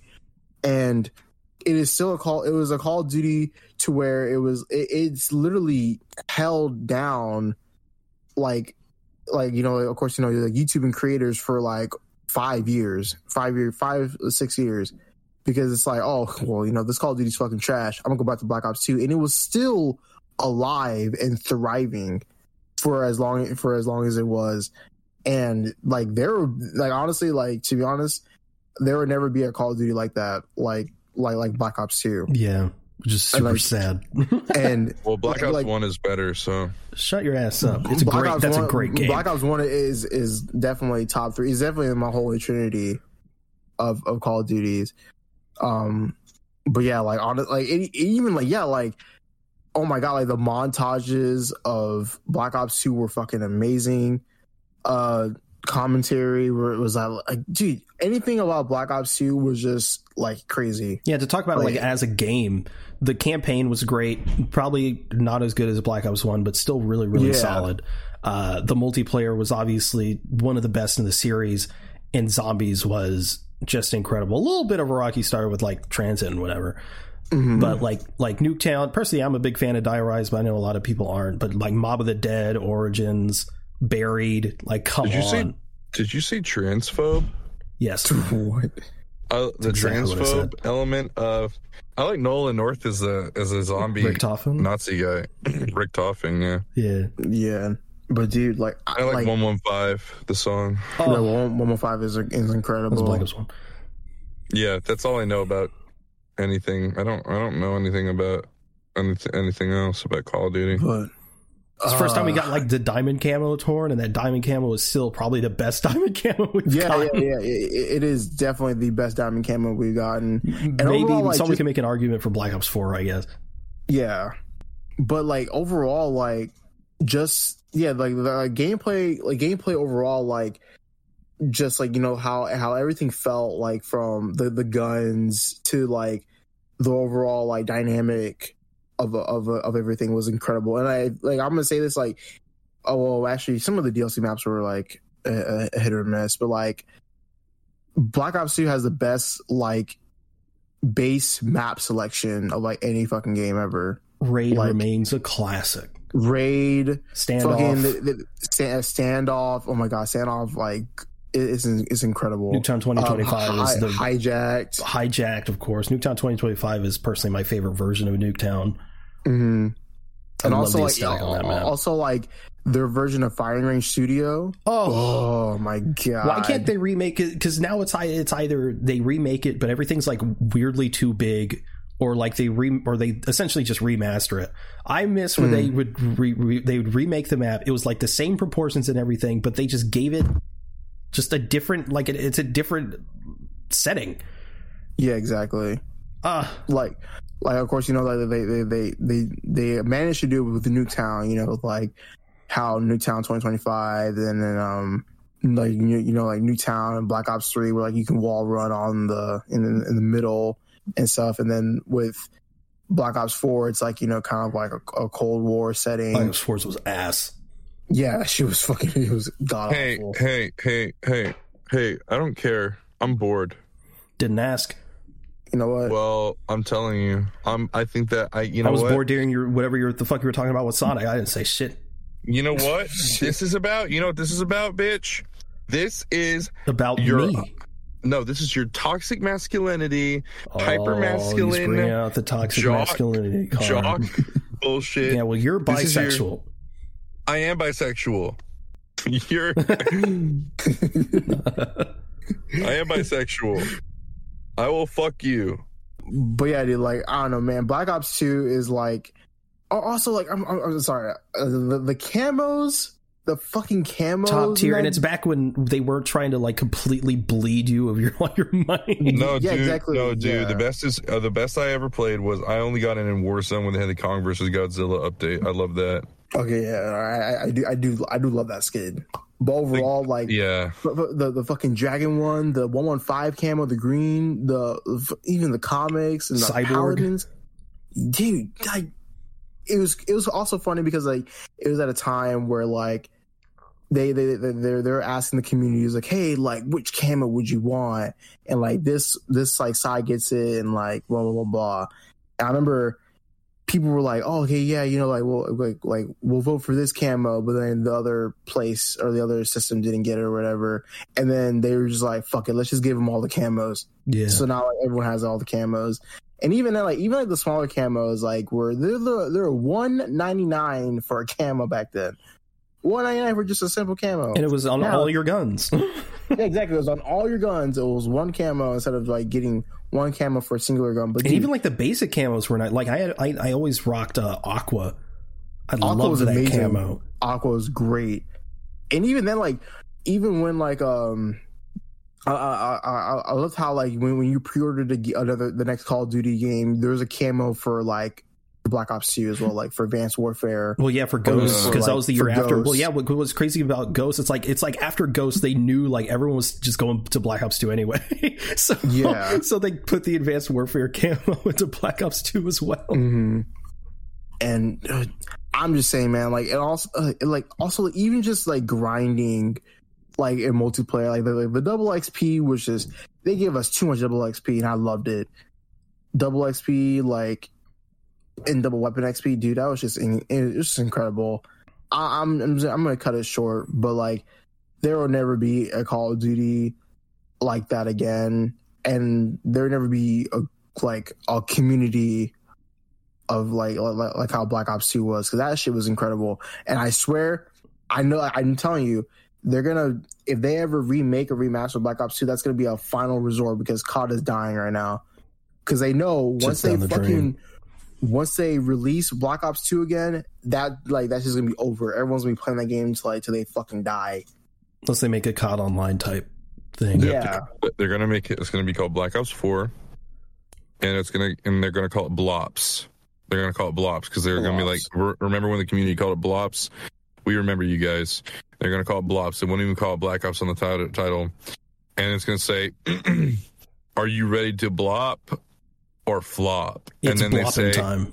It's blopping time. And when they blop all over the map, baby, and then they put in the map they just start stealing maps and assets from the game. So we got Fortnite, just the whole island, okay? One map. We got Roblox Arsenal, which is just stolen from CSGO. We got all those maps now. We got Cove, which is stolen from another Black Ops map. It's Black Ops 2 map. It's Black Ops 2 map. Which, who cares, dude? I care. Call of Duty will never be Halo. I'm sorry. It will never be as good. It'll never be as trash as Halo. Yeah. That's absolutely insane. That like the one exclusive you have on Xbox. Crazy. The Halo's one ass. Hey, we have Forza. I'm kidding. Forza. The one exclusive you have, and you're shitting on it. Like the one. No, we have like Gears, have a PlayStation. We have Gears of War. Yeah, Gears of War is okay. Yeah, Gears of War is good. But yeah, PlayStation rocks the shit out of Xbox when it comes to exclusive. It's insane. Yeah, That's why all you need is a PS5 and a PC. That's it. Oh, I need to get a PS5 expeditiously. Hey, yeah, expeditiously. And on that note, the note of the word of the day, I gotta hop out of here. Gotta hop out of here. Yeah, I actually do gotta get going. But I do want to say what I've been watching. Yeah. So the kids at work got me into the NBA, so I've been watching basketball. Oh, really? Yeah, and so who are you going for? Are you going for the Lakers? Right now it's Heat and Lakers are the ones that I because like I really like Jimmy Butler on the Heat. He's really cool to me. And Lakers because I like LeGoat. Okay, and last night, I mean the Nuggets are just way better than them. But I don't know. I never expected myself to be interested in sports really at all. In middle school, I was just a stupid little shit who hated it on principle, to be a little contrarian, little bitch. But I don't know. Basketball is really enjoyable to me now, and I want to like continue following it. It's just super cool. Good. And also like the kids are teaching me how to play it, and it's like as I like. I'm getting into exercise now. Like that's playing basketball is like easily my favorite way to do like cardio. It's just super fun. And yeah, I like it. I've been watching basketball and then also been playing Zelda. Really good shit. Tears of the Kingdom is amazing. So good. I saw Guardian. It's been a while. I saw Guardians 3 more times. So I've only seen it 4 times. I need to see it more. Still your favorite movie of all time? Yeah, it's everything. It's amazing. Absolutely fucking goated. I'm watching a Spawn cartoon again. Really good. From the 90s? Yeah. Dope. It's amazing. The movie's better. Oh fuck. Shut up. You're so right. Oh, we didn't talk about how the new Hellboy finished wrapping production. Really? That fast? They finished. Yeah, they're done. They're done. And the writers are no, dude. The new one is a completely it's a reboot and people Yeah, I know. I'm gonna watch 2019 tonight. Okay. Yeah, your funeral, by the way, but the creators, the writers, and stuff of a lot of the Hellboy comics, or at least one of them, the one who broke the news that they'd wrapped, said that, the original writer like would be really proud and that it's like we finally like back like a good spot for Hellboy. So I hope so. Midboy. Yeah. I hope so too. All right. I love y'all. I gotta hop out of here. Get the fuck out of here.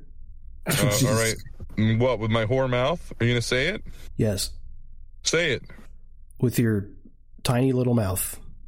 Okay, if it was small, how would I be able to fit my how would I be able to fit a Delfino Plaza character nose in it? I'm gonna kick you out. I'm just gonna kick you. It's gonna be easier. All right, bye guys. Love y'all. Later. Bye. Say that you love me. No. Kiss me.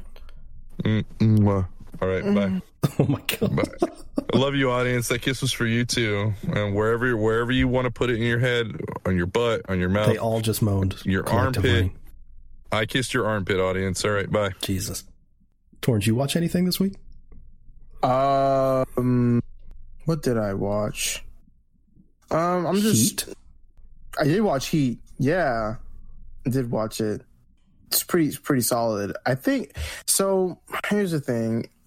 It's crazy. Okay, so it's crazy is that like it's directed by Michael Mann, who also did Collateral, and it makes so much sense because like his artistic style and his filming styles, like he really loves like nighttime action movies, which is like pretty much like the entirety of Collateral. It's like takes place in like one night, and it's like this really like really nice action paced film. So the thing about Heat, I loved Heat. It felt like what it felt like to me is that Michael Mann was trying to, in a sense, milk the shit out of every storyline he tried to before he ended the movie. That's why it's like almost 3 hours long. Oh. So it's like it drags on for good reason. You have like, of course, you have the story. You have like the storyline with Al Pacino's character and then Robert De Niro's character. And then like they meet up, and then you have the dynamic with that, and they're kind of like twisted storyline. But overall, I really liked Heat. I love the direction and the characters of the story. The women in there, some of them kind of trash, but one stood out to me. She deserved better. It's kind of like Robert De Niro's love interest, but yeah. It's a 9 out of 10. 9 out of 10. Wow. Yeah, 9 out of 10. Yeah. Would you recommend it? I would recommend it. It's I would definitely say, like, if you like Heat, you should go watch Collateral. Collateral is a really great movie. Has Tom Cruise and Jamie Foxx in it. I think it's one of my favorite looks of Tom Cruise. I just loved how he has like he's kind of like wearing like a white, he's kind of like a white grayish suit, and he has like gray hair. I love the look of Tom Cruise in that movie. Jamie Foxx is also really cool too. But yeah, I liked Heat. Good. I watched. I finished, I guess, Titans season 4. So now I forgot that was a thing. To be honest, this show's finally over, and it was. Is it dog shit? It wasn't great. They didn't like completely fumble the ending like they have in previous seasons, but it wasn't like a mind-blowing finale. You know what I mean? It was just it was just whatever.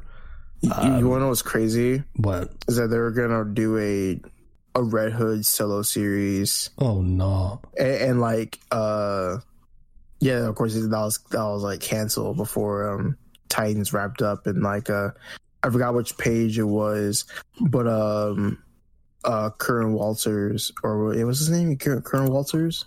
Is that it? Let me see.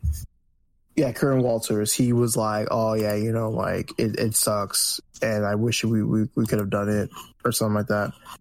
So yeah, they were gonna do like after Titans, they were gonna do a Red Hood solo series.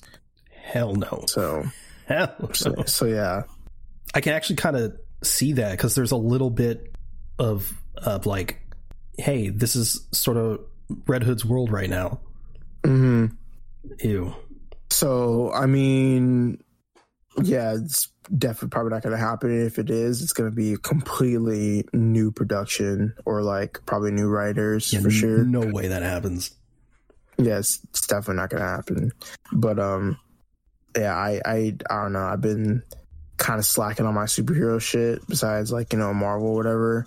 I have been slacking on release dates. I didn't even know Fast X released Friday, and I was like, damn. Like I was wondering. I was like, are people seeing it early? And it's released. It's making a ton of money for some reason. Yeah, it made $319 million it's already. Ridiculous. Yeah, that's gonna make it's gonna make $1 billion, dude. It's probably gonna make it like close to like $1 billion. I hate this. It's like the fucking Transformers movies. Why the fuck do these make money? It genuinely makes me upset. It's because people are just watching it for the meme, dude. Because it's like ridiculous. It's so ridiculously cartoony. But it's not even cartoony it's just bad. Hey man, people just find it entertaining. You hear about that post-credit scene? Oh, Fast X? Yeah. No, I didn't see it. Well, basically, no. They're bad movies. I'm gonna watch it soon. I'm probably gonna watch it this week, to be honest. I might just like go take an Uber to like Casablanca, and I'll just watch it by myself. Normalize watching movies by yourself in the theater. Oh God. But I also watched Still, a Michael J. Fox story on Apple TV Plus. Leia watched that too. She really liked it. It was incredible. Literally, the worst thing about it was that I thought it was too short. I really wanted to see more into his life currently, The majority of it was sort of just talking about his story as an actor during his rise to fame, which is still great, obviously. But I want to know what Michael J. Fox is up to now. What daily life for him is like, and there is still that. It's sort of sprinkled into it. But it was amazing. It was really, really good. I'm such a huge fan of Michael J. Fox.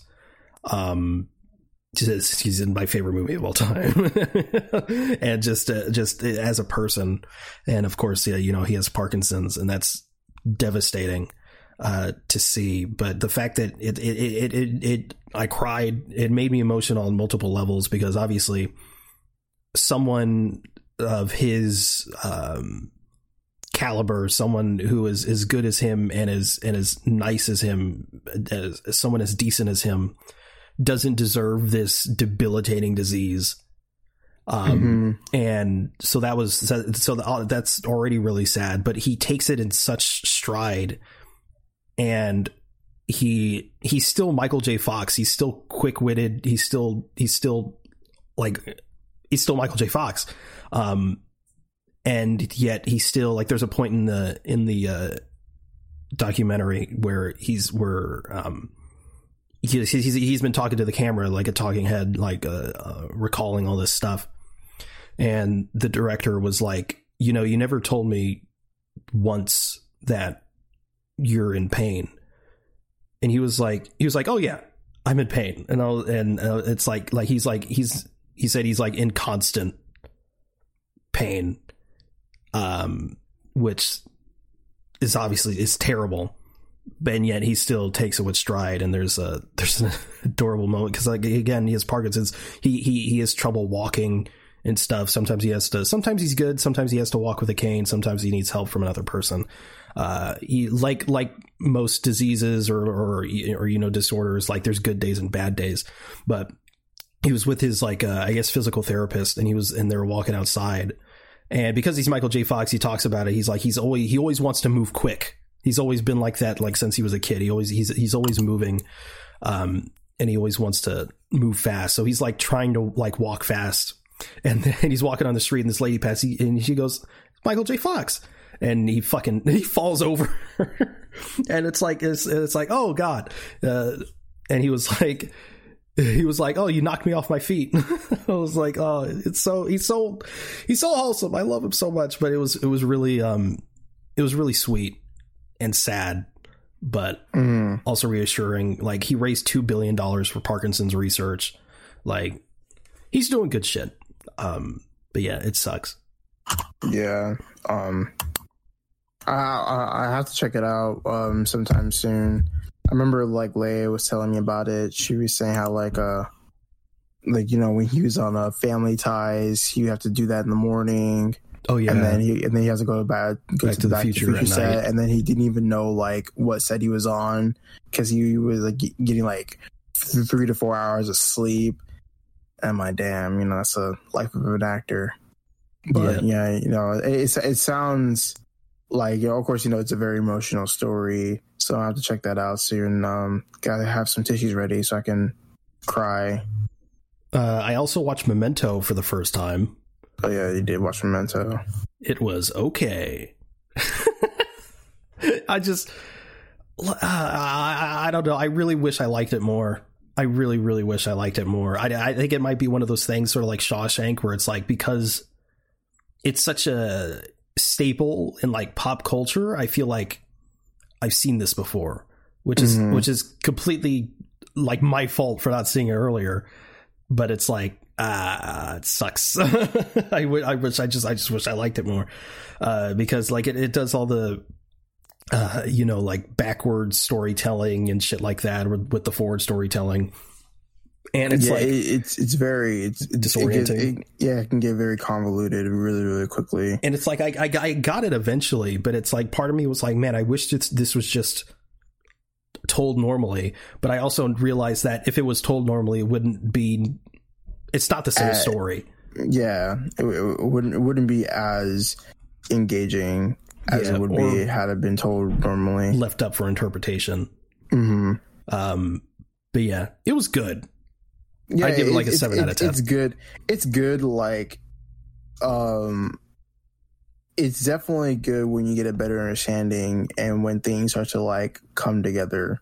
Because like when I watched it like for kind of like a an assignment for school, and luckily it just landed on HBO Max. So I was like, oh, okay, you know, like I'm gonna watch it, and it was definitely very engaging because the first part you're watching it's telling, of course, you know, it's in reverse.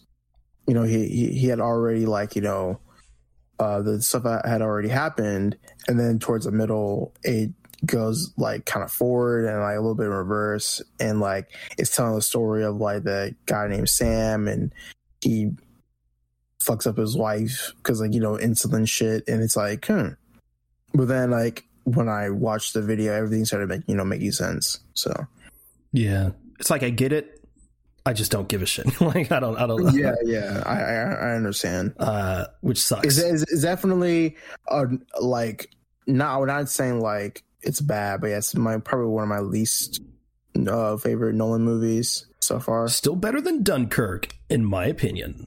Oh yeah, you don't like Dunkirk.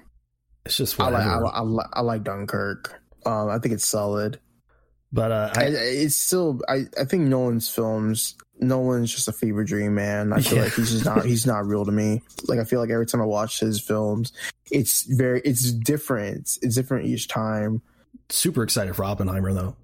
I am excited for Oppenheimer as well.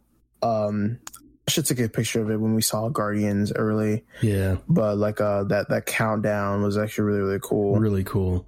The cast is super stacked. The question I'm asking myself is, do I watch Oppenheimer or Barbie first?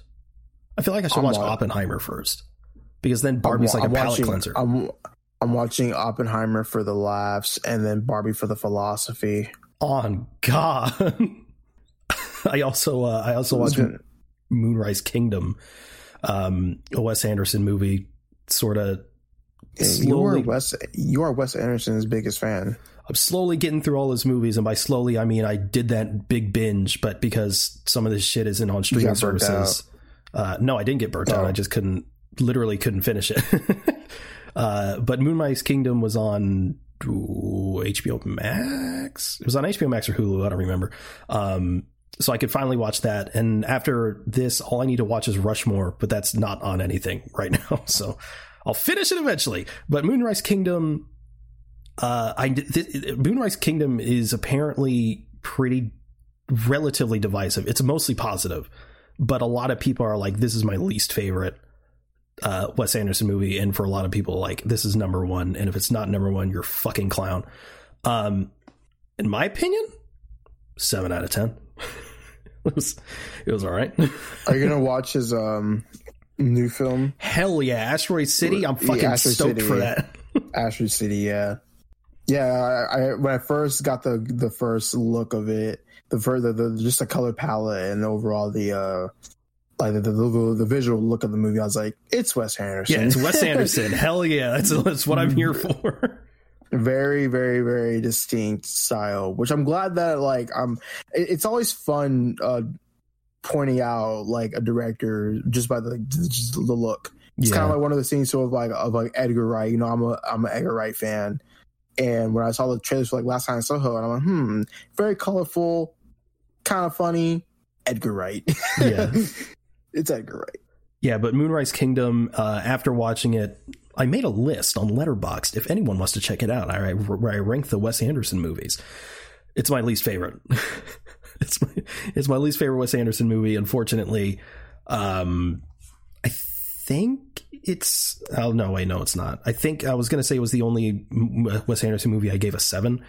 But I gave Bottle Rocket a 7. Although I think I gave Bottle Rocket a 7.5. Regardless, Moonrise Kingdom just didn't do it for me narratively. It has you know, your standard Wes Anderson sort of like all-star cast, except they're not utilized. The main characters are children, but the children aren't good enough actors to really carry the film.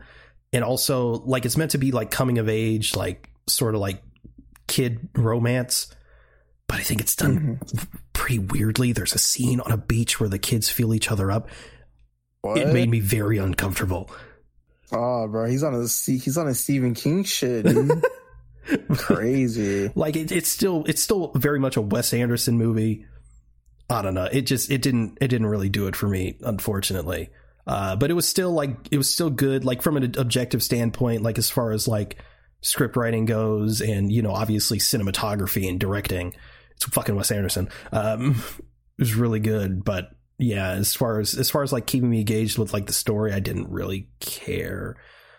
Which sucked. It was like initially, it actually did kind of have me hooked. I really like, there was like Edward Norton plays like a Boy Scouts leader, and one of the kids like escape and shit. It's I thought it started out really, really well, but I don't know. It just kind of unfortunately. Yeah. But yeah, that's all I watched. So is that the show? That is a show. All right. Well, thank you everyone for listening to the Avengers podcast. If you want to follow us, we're at Avenge Nerds on Twitter. That's AVENGE Nerds, all one word. If you want to follow either one of us, you can reach me at @Zenith_ on Twitter. Where can they reach you? Just follow my Instagram at Torn Guy. Oh my God. My name.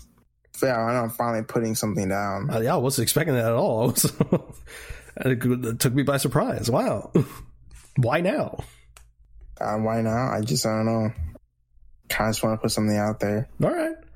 Yeah, Torn Guy on Instagram. Fuck, do I put it in the description or not? I don't know. Fuck. We also have a Discord if you'd like to join the conversation there.